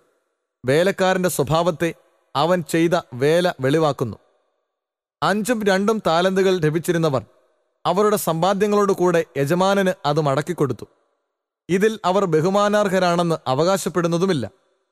താലന്തുകൾ അവർക്ക് കിട്ടിയതായിരുന്നു, മറ്റു താലന്തുകൾ അവർ നേടി. എന്നാൽ ഒരു മുതൽ മുടക്കില്ലാതിരുന്നെങ്കിൽ നേട്ടമുണ്ടാകുകയുമില്ലായിരുന്നു. തങ്ങളുടെ ചുമതല നിറവേറ്റിയതായി മാത്രം അവർ ചിന്തിക്കുന്നു. കാരണം മുതൽ മുടക്കിയത് ദൈവമാണ്, അതിൻ്റെ വളർച്ചയും അവൻ്റേത് മാത്രമാണ്. അവരുടെ മേൽ തൻ്റെ സ്നേഹവും കൃപയും ചൊരിഞ്ഞില്ലായിരുന്നെങ്കിൽ നിത്യമായി അവർ പാപ്പരത്വത്തിലായിരിക്കുമായിരുന്നു. എന്നാൽ യജമാനൻ താലന്തുകൾ തിരികെ വാങ്ങുമ്പോൾ അവയുടെ വളർച്ചയ്ക്കു കാരണം ആ ദാസന്മാർ തന്നെയാണെന്ന് പറഞ്ഞ് അവരെ അഭിനന്ദിക്കുകയും അവർക്ക് പ്രതിഫലം കൊടുക്കുകയും ചെയ്യുന്നു. യജമാനന്റെ മുഖം സംതൃപ്തിയും ആനന്ദവും കൊണ്ട് നിറയുന്നു. അവരുടെ മേൽ അനുഗ്രഹങ്ങൾ പകരുവാൻ സാധിച്ചതിൽ അവൻ സന്തോഷത്താൽ നിറയുന്നു. അവരുടെ ഓരോ സേവനത്തിനും ത്യാഗം അവൻ പകരം കൊടുക്കുന്നത് ആ യജമാനൻ അവർക്ക് കടംപെട്ടിരിക്കുന്നത് കൊണ്ടല്ല, പിന്നെയോ സ്നേഹവും കരുണയും കൊണ്ട് അവന്റെ ഹൃദയം തുളുമ്പുന്നത് നിമിത്തമാണ്. ആ യജമാനൻ ഇപ്രകാരം പറയുന്നു: നന്ന്, നല്ലവനും വിശ്വസ്തനുമായ ദാസനെ, നീ അല്പത്തിൽ വിശ്വസ്തനായിരുന്നു, ഞാൻ നിന്നെ അധികത്തിന് വിചാരകനാക്കും. നിന്റെ യജമാനന്റെ സന്തോഷത്തിലേക്ക് പ്രവേശിക്കാം. ദൈവിക അംഗീകാരം പ്രാപിക്കുന്നതിന് ആധാരം വിശ്വസ്തത, ദൈവത്തോടുള്ള അനുസരണ, സ്നേഹസേവനം എന്നിവയാണ്. നന്മയിലേക്കും ദൈവത്തിങ്കിലേക്കും മനുഷ്യരെ നയിക്കുന്ന പരിശുദ്ധാത്മാവിന്റെ ഓരോ പ്രേരണയും സ്വർഗീയ പുസ്തകങ്ങളിൽ രേഖപ്പെടുത്തിയിട്ടുണ്ട്. മാത്രമല്ല, തന്റെ പ്രവൃത്തി ചെയ്യുന്നതിനുപയോഗിച്ച ദാസന്മാരെ ദൈവം തന്റെ ദിവസത്തിൽ അഭിനന്ദിക്കുന്നതുമായിരിക്കും. വീണ്ടെടുക്കപ്പെടുന്നതിന് തങ്ങൾ ഉപകരണങ്ങളായി ഭവിച്ച വിശുദ്ധന്മാരെ സ്വർഗരാജ്യത്തിൽ കാണുമ്പോൾ കർത്താവിന്റെ സന്തോഷത്തിലേക്ക് അവരും പ്രവേശിക്കുകയാണ്. ഈ ഭൂമിയിൽ കർത്താവിന്റെ വേലയിൽ പങ്കെടുത്ത് യോഗ്യത നേടിയ അവർ അവിടെ അവന്റെ വേലയിൽ പങ്കുകൊള്ളും. ഇവിടെ നമ്മുടെ വിശുദ്ധ സേവനവും സ്വഭാവവും എപ്രകാരമായിരിക്കുന്നുവോ ആയതിന്റെ ഒരു പ്രതിഫലനമാണ് നാം സ്വർഗത്തിൽ ആയിത്തീരുന്നത്. മനുഷ്യപുത്രൻ ശുശ്രൂഷ ചെയ്യിപ്പാനല്ല, ശുശ്രൂഷിപ്പാനും വന്നതുപോലെ തന്നെ എന്ന് ക്രിസ്തു തന്നെക്കുറിച്ച് പറഞ്ഞിരിക്കുന്നു. മത്തായി 20:28. ഈ ഭൂമിയിൽ അവൻ ചെയ്ത ഇതേ ജോലി തന്നെയാണ് സ്വർഗത്തിലും ചെയ്യുന്നത്. ഈ ഭൂമിയിൽ ക്രിസ്തുവിനോടൊത്ത് നാം ചെയ്യുന്ന വേലയുടെ പ്രതിഫലമാണ് വരുവാനുള്ള ലോകത്തിൽ അവനോടുകൂടെ ചെയ്യുവാനിരിക്കുന്ന വലിയ വേലയുടെ ശ്രേഷ്ഠമായ പദവിയും മഹാശക്തിയും നൽകുന്നത്. 1 താലന്ത് ലഭിച്ചവനും അടുക്ക വന്നു, യജമാനനെ, നീ വിതയ്ക്കാത്തിടത്തു നിന്ന് കൊയ്യുകയും വിതറാത്തിടത്തു നിന്ന് ചേർക്കുകയും ചെയ്യുന്ന കഠിന മനുഷ്യൻ എന്ന് ഞാൻ അറിഞ്ഞു ഭയപ്പെട്ട് ചെന്ന് നിന്റെ താലന്ത് നിലത്ത് മറച്ചുവെച്ചു. നിന്റേത് ഇതാ, എടുത്തുകൊള്ളുക എന്ന് പറഞ്ഞു. ദൈവിക ദാനങ്ങൾ അവഗണിക്കുന്നതിൽ മനുഷ്യർ ഇപ്രകാരം ഒഴിവുകഴിവ് പറയുന്നു. അവരുടെ തെറ്റുകൾ കണ്ടുപിടിക്കുവാനും തങ്ങളുടെ മേൽ ന്യായവിധി വരുത്തുവാനും മാത്രമിരിക്കുന്ന ക്രൂരനായ സ്വേച്ഛാധിപതിയായി അവർ ദൈവത്തെ കാണുന്നു. ഒന്നും ഒരിക്കലും കൊടുത്തിട്ടില്ലാത്തവനും വിതയ്ക്കാത്തിടത്തു നിന്നും കൊയ്യുന്നവനുമായി അവർ ദൈവത്തിൻ്റെ മേൽ ആരോപണമുന്നയിക്കുന്നു. അവരുടെ സമ്പത്തും സേവനവും അവൻ ആവശ്യപ്പെടുന്നതുകൊണ്ട് അനേകർ തങ്ങളുടെ ഹൃദയങ്ങളിൽ ദൈവത്തെ കഠിനനായ യജമാനനെന്ന് ആരോപിക്കുന്നു. എന്നാൽ ദൈവത്തിൻ്റെതല്ലാത്തതായി യാതൊന്നും തന്നെ തിരുസന്നിധിയിൽ കൊണ്ടുപോകുവാൻ നമ്മുടെ പക്കലില്ല. സകലവും നിങ്കിൽ നിന്നല്ലോ വരുന്നത്, നിന്റെ കയ്യിൽ നിന്ന് വാങ്ങി ഞങ്ങൾ നിനക്ക് തന്നതേയുള്ളൂ എന്ന് ദാവീദ് രാജാവ് പറയുന്നു. 1 ദിനവൃത്താന്തം 29:14. സൃഷ്ടിപ്പ് മുഖാന്തരം മാത്രമല്ല, വീണ്ടെടുപ്പിൽ കൂടെയും സർവവും ദൈവത്തിൻ്റെതാണ്. കാൽവരി ക്രൂശിനാൽ മുദ്ര പതിപ്പിച്ചതായി ഈ ജീവിതത്തിലെയും വരുവാനുള്ളതിൻ്റെയും സകല അനുഗ്രഹങ്ങളും നമുക്ക് നൽകപ്പെട്ടിരിക്കുന്നു. ആയതിനാൽ വിതയ്ക്കാത്തിടത്തു നിന്ന് കൊയ്യുന്ന കഠിന യജമാനനാണ് ദൈവമെന്ന ആരോപണം തെറ്റാണ്. ആ ദുഷ്ടദാസന്റെ ആരോപണം അനീതിപരമാണെങ്കിൽ പോലും യജമാനൻ അതിനെ തള്ളിപ്പറയുകയില്ല. അതിനെ അതേപടി കണക്കിലെടുത്തുകൊണ്ട് അവന്റെ പെരുമാറ്റത്തിന് മാപ്പില്ല എന്ന് യജമാനൻ കാണിക്കുന്നു. ഉടമസ്ഥന് വേണ്ടി താലന്ത് വർദ്ധിപ്പിക്കുന്നതിനുള്ള മാർഗങ്ങളും ആലോചനകളും കൊടുത്തു കഴിഞ്ഞിരിക്കുന്നു. നീ എന്റെ ദ്രവ്യം പൊൻവാണിഭക്കാരെ ഏൽപ്പിക്കേണ്ടിയിരുന്നു, എന്നാൽ ഞാൻ വന്ന് എന്റേത് പലിശയോടുകൂടെ വാങ്ങിക്കൊള്ളുമായിരുന്നു. ചെയ്യുവാൻ നമുക്ക് കഴിവ് നൽകിയിരിക്കുന്നതിനപ്പുറമൊന്നും നമ്മുടെ സ്വർഗീയ പിതാവ് നമ്മിൽ നിന്നും ആവശ്യപ്പെടുന്നില്ല. തങ്ങൾക്ക് വഹിക്കാനാവാത്ത ഭാരം തന്റെ ദാസന്മാരുടെ മേൽ ദൈവം ചുമത്തുന്നില്ല. അവൻ നമ്മുടെ പ്രകൃതി അറിയുന്നുവല്ലോ, നാം പൊടിയെന്ന് അവൻ ഓർക്കുന്നു. സങ്കീർത്തനം 103:14. ദിവ്യകൃപ മൂലം ചെയ്യുവാനാവുന്നത് മാത്രം അവൻ നമ്മിൽ നിന്നും പ്രതീക്ഷിക്കുന്നു. വളരെ ലഭിച്ചവനോട് വളരെ ആവശ്യപ്പെടും. അധികം ഏറ്റുവാങ്ങിയവനോട് അധികം ചോദിക്കും. ലൂക്കോസ് 12:48. നമുക്ക് ചെയ്യുവാൻ കഴിയുന്നതിലും കുറച്ചു ചെയ്യുകയാണെങ്കിൽ അതിൽ നാം ഓരോരുത്തരും വ്യക്തിപരമായി ഉത്തരവാദികളാണ്. സേവന സാധ്യതകളെല്ലാം തന്നെ ദൈവം കൃത്യമായി അളക്കുന്നു. ഉപയോഗിച്ച കഴിവുകളോടൊപ്പം തന്നെ ഉപയോഗിക്കാത്തവയുടെ മേലും കണക്ക് ചോദിക്കും. താലന്തുകൾ ശരിയായ രീതിയിൽ ഉപയോഗിച്ച് നാം ആയിത്തീരുവാനുള്ള സകലത്തിനും നാം തന്നെ ഉത്തരവാദികളായി ദൈവം കണക്കിടും. നാം ചെയ്യേണ്ടിയിരുന്നവയുടെ പേരിൽ ന്യായം വിധിക്കപ്പെടും.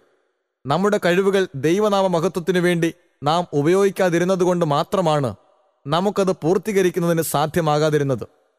നമ്മുടെ ആത്മാക്കൾ നഷ്ടമായില്ല എങ്കിൽ പോലും ഉപയോഗിക്കാതിരുന്ന താലന്തുകളുടെ വില നിത്യതയിൽ നാം മനസ്സിലാക്കും. നമുക്ക് സാധ്യമായിരുന്നിട്ടും പ്രാപിക്കാതിരുന്ന സകല ജ്ഞാനത്തിനും കഴിവിനും നിത്യമായൊരു നഷ്ടം അവശേഷിക്കുന്നുണ്ട്. എന്നാൽ നമ്മെ മുഴുവനായി ദൈവത്തിന് സമർപ്പിക്കുകയും നമ്മുടെ പ്രവൃത്തികളിൽ അവന്റെ നിയന്ത്രണം അനുസരിക്കുകയും ചെയ്യുമ്പോൾ അതിന്റെ പൂർത്തീകരണത്തിന് ദൈവം തന്നെത്താൻ ഉത്തരവാദിയാകുന്നു. നമ്മുടെ ആത്മാർത്ഥമായ പരിശ്രമങ്ങൾക്ക് വിജയം ഉണ്ടാകാതിരിക്കുന്നെങ്കിൽ നാം അതിൽ തെറ്റുകാരാകുന്നില്ല. എന്നാൽ നാം ഒരിക്കൽ പോലും പരാജയത്തെപ്പറ്റി ചിന്തിക്കരുത്. കാരണം പരാജയം എന്തെന്നറിയാത്ത ദൈവത്തോടാണ് നാം സഹകരിക്കുന്നത്. നമ്മുടെ സ്വന്തം ബലഹീനതയെയും കഴിവില്ലായ്മയും കുറിച്ച് നാം സംസാരിക്കരുത്. അങ്ങനെ ചെയ്താൽ നാം ദൈവത്തെ അവിശ്വസിക്കുന്നതായും തന്റെ വചനത്തെ തള്ളിക്കളയുന്നതായും തെളിയിക്കുകയാണ്. നമ്മുടെ ഭാരങ്ങൾ നിമിത്തം നാം പിറുപിറുക്കുകയും നാം വഹിക്കേണ്ടതായ ചുമതലകളെ തിരസ്കരിക്കുകയും ചെയ്യുമ്പോൾ ദൈവം കഠിനനായ യജമാനനാണെന്നും ചെയ്യുവാൻ നമുക്ക് ശക്തി തരാതിരുന്ന കാര്യം നമ്മിൽ നിന്ന് ആവശ്യപ്പെടുന്നുവെന്നും നാം പറയുകയാണ് ചെയ്യുന്നത്. മടിയനായ ദാസന്റെ സ്വഭാവത്തെ നാം പലപ്പോഴും താഴ്മയെന്ന് പറയുന്നു. എന്നാൽ യഥാർത്ഥ താഴ്മ വളരെ വ്യത്യസ്തമായതാണ്. ബുദ്ധിശക്തിയിൽ അധപ്പതിച്ചും ഉത്സാഹത്തിൽ മടുത്തും ജീവിതത്തിൽ ഭീരുത്വം കാണിച്ചും വിജയകരമായി പൂർത്തീകരിപ്പാൻ സാധ്യമാകയില്ല എന്നും ചിന്തിച്ച് ഉത്തരവാദിത്തങ്ങൾ അവഗണിച്ചും ഇരിക്കുന്നത് ഒരിക്കലും താഴ്മ ധരിക്കലല്ല. ദൈവശക്തിയിൽ ആശ്രയിച്ചുകൊണ്ട് തിരുഹിതം നിറവേറ്റുന്നതാണ് യഥാർത്ഥ താഴ്മ. താൻ ആഗ്രഹിക്കുന്നവരിൽ കൂടെ ദൈവം പ്രവർത്തിക്കുന്നു. ഏറ്റവും വലിയ പ്രവൃത്തിക്ക് ചിലപ്പോൾ ഏറ്റവും താഴ്മയുള്ള ഉപകരണത്തെ അവൻ തിരഞ്ഞെടുക്കുന്നു. കാരണം മാനുഷിക ബലഹീനതയിൽ കൂടെ ദൈവിക ശക്തി വെളിപ്പെടുത്തുന്നതിന് വേണ്ടിയാണ്. നമുക്ക് നമ്മുടേതായ നിലവാരമാണ് ഉള്ളത്. അതുവെച്ച് നാം ഒരു കാര്യം ശ്രേഷ്ഠവും മറ്റൊന്ന് നിസ്സാരവുമെന്നും പറയുന്നു. എന്നാൽ നമ്മുടെ ചിന്താഗതിക്കനുസരിച്ചല്ല ദൈവം കണക്ക് കൂട്ടുന്നത്. നമ്മുടെ മുമ്പിൽ വലുതായി തോന്നുന്നത് ദൈവം മുമ്പാകെയും അങ്ങനെ തന്നെയാണെന്നും നമുക്ക് ചെറുതായി തോന്നുന്നത് ദൈവത്തിനും അപ്രകാരം തന്നെയാണെന്നും നാം ഒരിക്കലും അനുമാനിക്കരുത്. താലന്തുകളുടെ മേലും നമ്മുടെ വേലയുടെ മേലും ന്യായം വിധിക്കുന്നതിനുള്ള അധികാരം നമ്മുടേതല്ല. ദൈവം തരുന്ന ഉത്തരവാദിത്തങ്ങൾ അവനു വേണ്ടി നാം വഹിക്കുകയും അവന്റെ അടുക്കൽ തന്നെ എപ്പോഴും ആശ്വാസത്തിനായി പോകുകയും വേണം. നമ്മുടെ വേല എന്തു തന്നെയായിരുന്നാലും ഹൃദയംഗവും ഉത്സാഹഭരിതവുമായ സേവനത്തിൽ കൂടെ ദൈവം മഹത്വപ്പെടുന്നു. നന്ദി നിറഞ്ഞ ഹൃദയത്തോടുകൂടെ ചുമതലകൾ നിർവഹിക്കുകയും കർത്താവിനോടൊത്ത് സഹപ്രവർത്തകരാകുവാൻ യോഗ്യരായി ഗണിക്കപ്പെട്ടതിൽ ആനന്ദിക്കുകയും ചെയ്യുമ്പോൾ ദൈവം സന്തോഷിക്കുന്നു. താലന്ത് എടുത്തുകളയുന്നു. ആ താലന്ത് അവന്റെ പക്കൽ നിന്ന് എടുത്ത് 10 താലന്തുള്ളവന് കൊടുപ്പിൻ എന്നുള്ളതായിരുന്നു മടിയനായ ആ ദാസന്റെ മേൽ വന്ന ന്യായവിധി. ഇവിടെ നാം കാണുന്നത് വിശ്വസ്തനായ വേലക്കാരന് ലഭിക്കുന്ന പ്രതിഫലം പോലെ തന്നെ അന്ത്യന്യായവിധിയിൽ മാത്രമല്ല, ഈ ജീവിതത്തിൽ പോലും പടിപടിയായി അവനുണ്ടാകുന്ന ഉയർച്ചയും കൂടിയാണത്. പ്രാകൃത ലോകത്തിലെന്ന പോലെയാണ് ആത്മീയ ലോകത്തിലും. ഉപയോഗിക്കാതെ സൂക്ഷിക്കുന്ന ശക്തികളെല്ലാം ബലഹീനമാകുകയും നശിച്ചു പോകുകയും ചെയ്യും. പ്രവർത്തനമെന്നതാണ് ജീവിതത്തിന്റെ തത്വം. മടി എന്നത് മരണമാണ്. എന്നാൽ ഓരോരുത്തന് ആത്മാവിന്റെ പ്രകാശനം പൊതുപ്രയോജനത്തിനായി നൽകപ്പെടുന്നു. 1 കൊരിന്ത്യൻ 12:7. മറ്റുള്ളവരുടെ അനുഗ്രഹത്തിനായി വിനിയോഗിക്കുമ്പോൾ അവന്റെ ദാനങ്ങൾ വളർച്ച പ്രാപിക്കുന്നു. സ്വാർത്ഥതയ്ക്കായി മൂടിവയ്ക്കുമ്പോൾ അവൻ കുറഞ്ഞു വരികയും അവസാനം എടുത്തു മാറ്റപ്പെടുകയും ചെയ്യുന്നു. ഒരുവന് ലഭിച്ചിരിക്കുന്നത് നൽകുവാൻ ഇഷ്ടപ്പെടാത്തവൻ അന്ത്യനാളിൽ കൊടുക്കുന്നതിന് തന്റെ പക്കൽ ഒന്നും തന്നെ ഇല്ലാത്തവനായി കാണുന്നു. തന്നെ അധപ്പതിപ്പിക്കുകയും അവസാനം ആത്മീയ കഴിവുകളെപ്പോലും നശിപ്പിച്ചു കളയുകയും ചെയ്യുന്ന ഒരു പദ്ധതിയുമായി അവൻ യോജിച്ചു പോവുകയായിരുന്നു. സ്വാർത്ഥപരമായ ഒരു ജീവിതം നയിച്ച ശേഷം സ്വന്തം താല്പര്യങ്ങൾ മാത്രം പരിപാലിച്ചുകൊണ്ട് യജമാനന്റെ സന്തോഷത്തിലേക്ക് കടക്കാമെന്ന് ആരും തന്നെ ചിന്തിക്കരുത്. നിസ്വാർത്ഥ സ്നേഹത്തിന്റെ സന്തോഷത്തിൽ അവർ പങ്കെടുക്കുകയില്ല. സ്വർഗീയ മന്ദിരത്തിലേക്ക് അവർ യോഗ്യരാകയില്ല. സ്വർഗത്തെ വലയം ചെയ്തിരിക്കുന്ന സ്നേഹത്തിന്റെ പരിപാവന അന്തരീക്ഷം അവർക്ക് താൽപ്പര്യകരമായിരിക്കയില്ല. ദൂതഗണങ്ങളുടെ ശബ്ദങ്ങളും അവരുടെ വീണകളിൽ നിന്നുയരുന്ന സംഗീതവും അവരെ തൃപ്തിപ്പെടുത്തുകയില്ല. അവരുടെ മനസ്സുകളിൽ സ്വർഗീയ ശാസ്ത്രം എന്നത് തങ്ങൾക്ക് ഗ്രഹിച്ചുകൂടാത്തതും കുഴപ്പിക്കുന്നതുമായിരിക്കും. ക്രിസ്തുവിനു വേണ്ടി വേല ചെയ്യാതെ, അലസതയിൽ സമയം കളഞ്ഞും ഉത്തരവാദിത്തങ്ങൾ വഹിക്കാതെ തങ്ങളെക്കുറിച്ച് മാത്രം ചിന്തിച്ചും സ്വന്തം താൽപ്പര്യങ്ങൾ നിറവേറ്റിയും ജീവിച്ചവർക്ക് സർവഭൂമിയുടെയും ന്യായാധിപതി മഹാന്യായവിധി ദിനത്തിൽ ദുഷ്ടന്മാരോടൊത്ത് പങ്കുകൽപ്പിക്കും. അതേ ശിക്ഷാവിധി തന്നെ അവർക്കുമുണ്ടാകും. ക്രിസ്ത്യാനികളെന്ന് അഭിമാനിക്കുന്ന അനേകർ ദൈവിക താൽപ്പര്യങ്ങളെ അവഗണിക്കുകയും അതിൽ തെറ്റൊന്നുമില്ല എന്ന് ചിന്തിക്കുകയും ചെയ്യുന്നു. ദൈവദൂഷകനും കൊലപാതകിയും വ്യഭിചാരിയും ശിക്ഷാർഹനാണെന്ന് അവർക്കറിയാം. എന്നാൽ തങ്ങളെ സംബന്ധിച്ചിടത്തോളം മതസേവനങ്ങളിൽ സന്തോഷിക്കുന്നതായി അവർക്ക് തോന്നുന്നു. സുവിശേഷം പ്രസംഗിക്കുന്നത് കേൾക്കാൻ ഇഷ്ടപ്പെടുന്നതുകൊണ്ട് തങ്ങൾ ക്രിസ്ത്യാനികളാണെന്ന് അവർ ചിന്തിച്ചു പോകുന്നു. തങ്ങൾക്ക് വേണ്ടി ജീവിച്ച് അവരുടെ ജീവിതം അവർ തികച്ചെങ്കിലും ഉപമയിലെ അവിശ്വസ്തനായ ദാസനെ പോലെ അന്ത്യന്യായവിധിയുടെ ശബ്ദം മുഴങ്ങുമ്പോൾ അവർ അത്ഭുതപ്പെട്ടു പോകും. ആ താലന്ത് അവന്റെ പക്കൽ നിന്ന് എടുത്തുകളക. തങ്ങൾക്ക് ലഭിച്ചിരിക്കുന്ന അനുഗ്രഹങ്ങളുടെ സന്തോഷം തങ്ങൾക്കായി മാത്രം സൂക്ഷിച്ച യഹൂദന്മാരെ പോലെ അവർ തെറ്റിലാണ്. ക്രിസ്തീയ പ്രവർത്തനങ്ങളിൽ ഒഴികഴിവ് പറയുന്ന അനേകർ അതിൽ അവർക്കുള്ള കഴിവില്ലായ്മയെ സംബന്ധിച്ച് സംസാരിക്കുന്നു. അത്രമാത്രം കഴിവില്ലാത്തവരായി ദൈവം അവരെ സൃഷ്ടിച്ചിരിക്കുകയാണോ? ഒരിക്കലുമല്ല. അവൻ പ്രവർത്തിക്കാത്തതുകൊണ്ട് മാത്രമാണ് ഈ കഴിവില്ലായ്മ സംജാതമായിരിക്കുന്നത്. അവരുടെ തെരഞ്ഞെടുപ്പാണ് അതിന് വഴിതെളിച്ചിരിക്കുന്നത്. അവർക്ക് വരാനിരിക്കുന്ന വിധിയുടെ അനന്തരഫലം അവരുടെ സ്വഭാവത്തിൽ കാണപ്പെടുന്നതുമായും അവൻ മനസ്സിലാക്കുന്നു. അത് ആ താലന്ത് അവന്റെ പക്കൽ നിന്ന് എടുത്തുകളക എന്നുള്ളത് തന്നെയാണ്. താലന്ത് ശരിയായി ഉപയോഗിക്കാതെ തുടരുകയാണെങ്കിൽ ഏക വെളിച്ചമായ പരിശുദ്ധാത്മാവിന്റെ പ്രവർത്തനം അവരിൽ നിഷ്പ്രഭമായി തീരുന്നു. നിത്യതയ്ക്ക് വേണ്ടിയുള്ള അവരുടെ ഈ തെരഞ്ഞെടുപ്പ് കൊള്ളാത്ത ബാലനെ ഏറ്റവും പുറത്തുള്ള ഇരുട്ടിലേക്ക് തള്ളിക്കളവിൻ എന്നുള്ള സ്വർഗീയ വിധിയായ മുദ്ര തങ്ങളുടെ മേൽ പതിക്കുന്നതിന് വഴിയൊരുക്കുന്നു.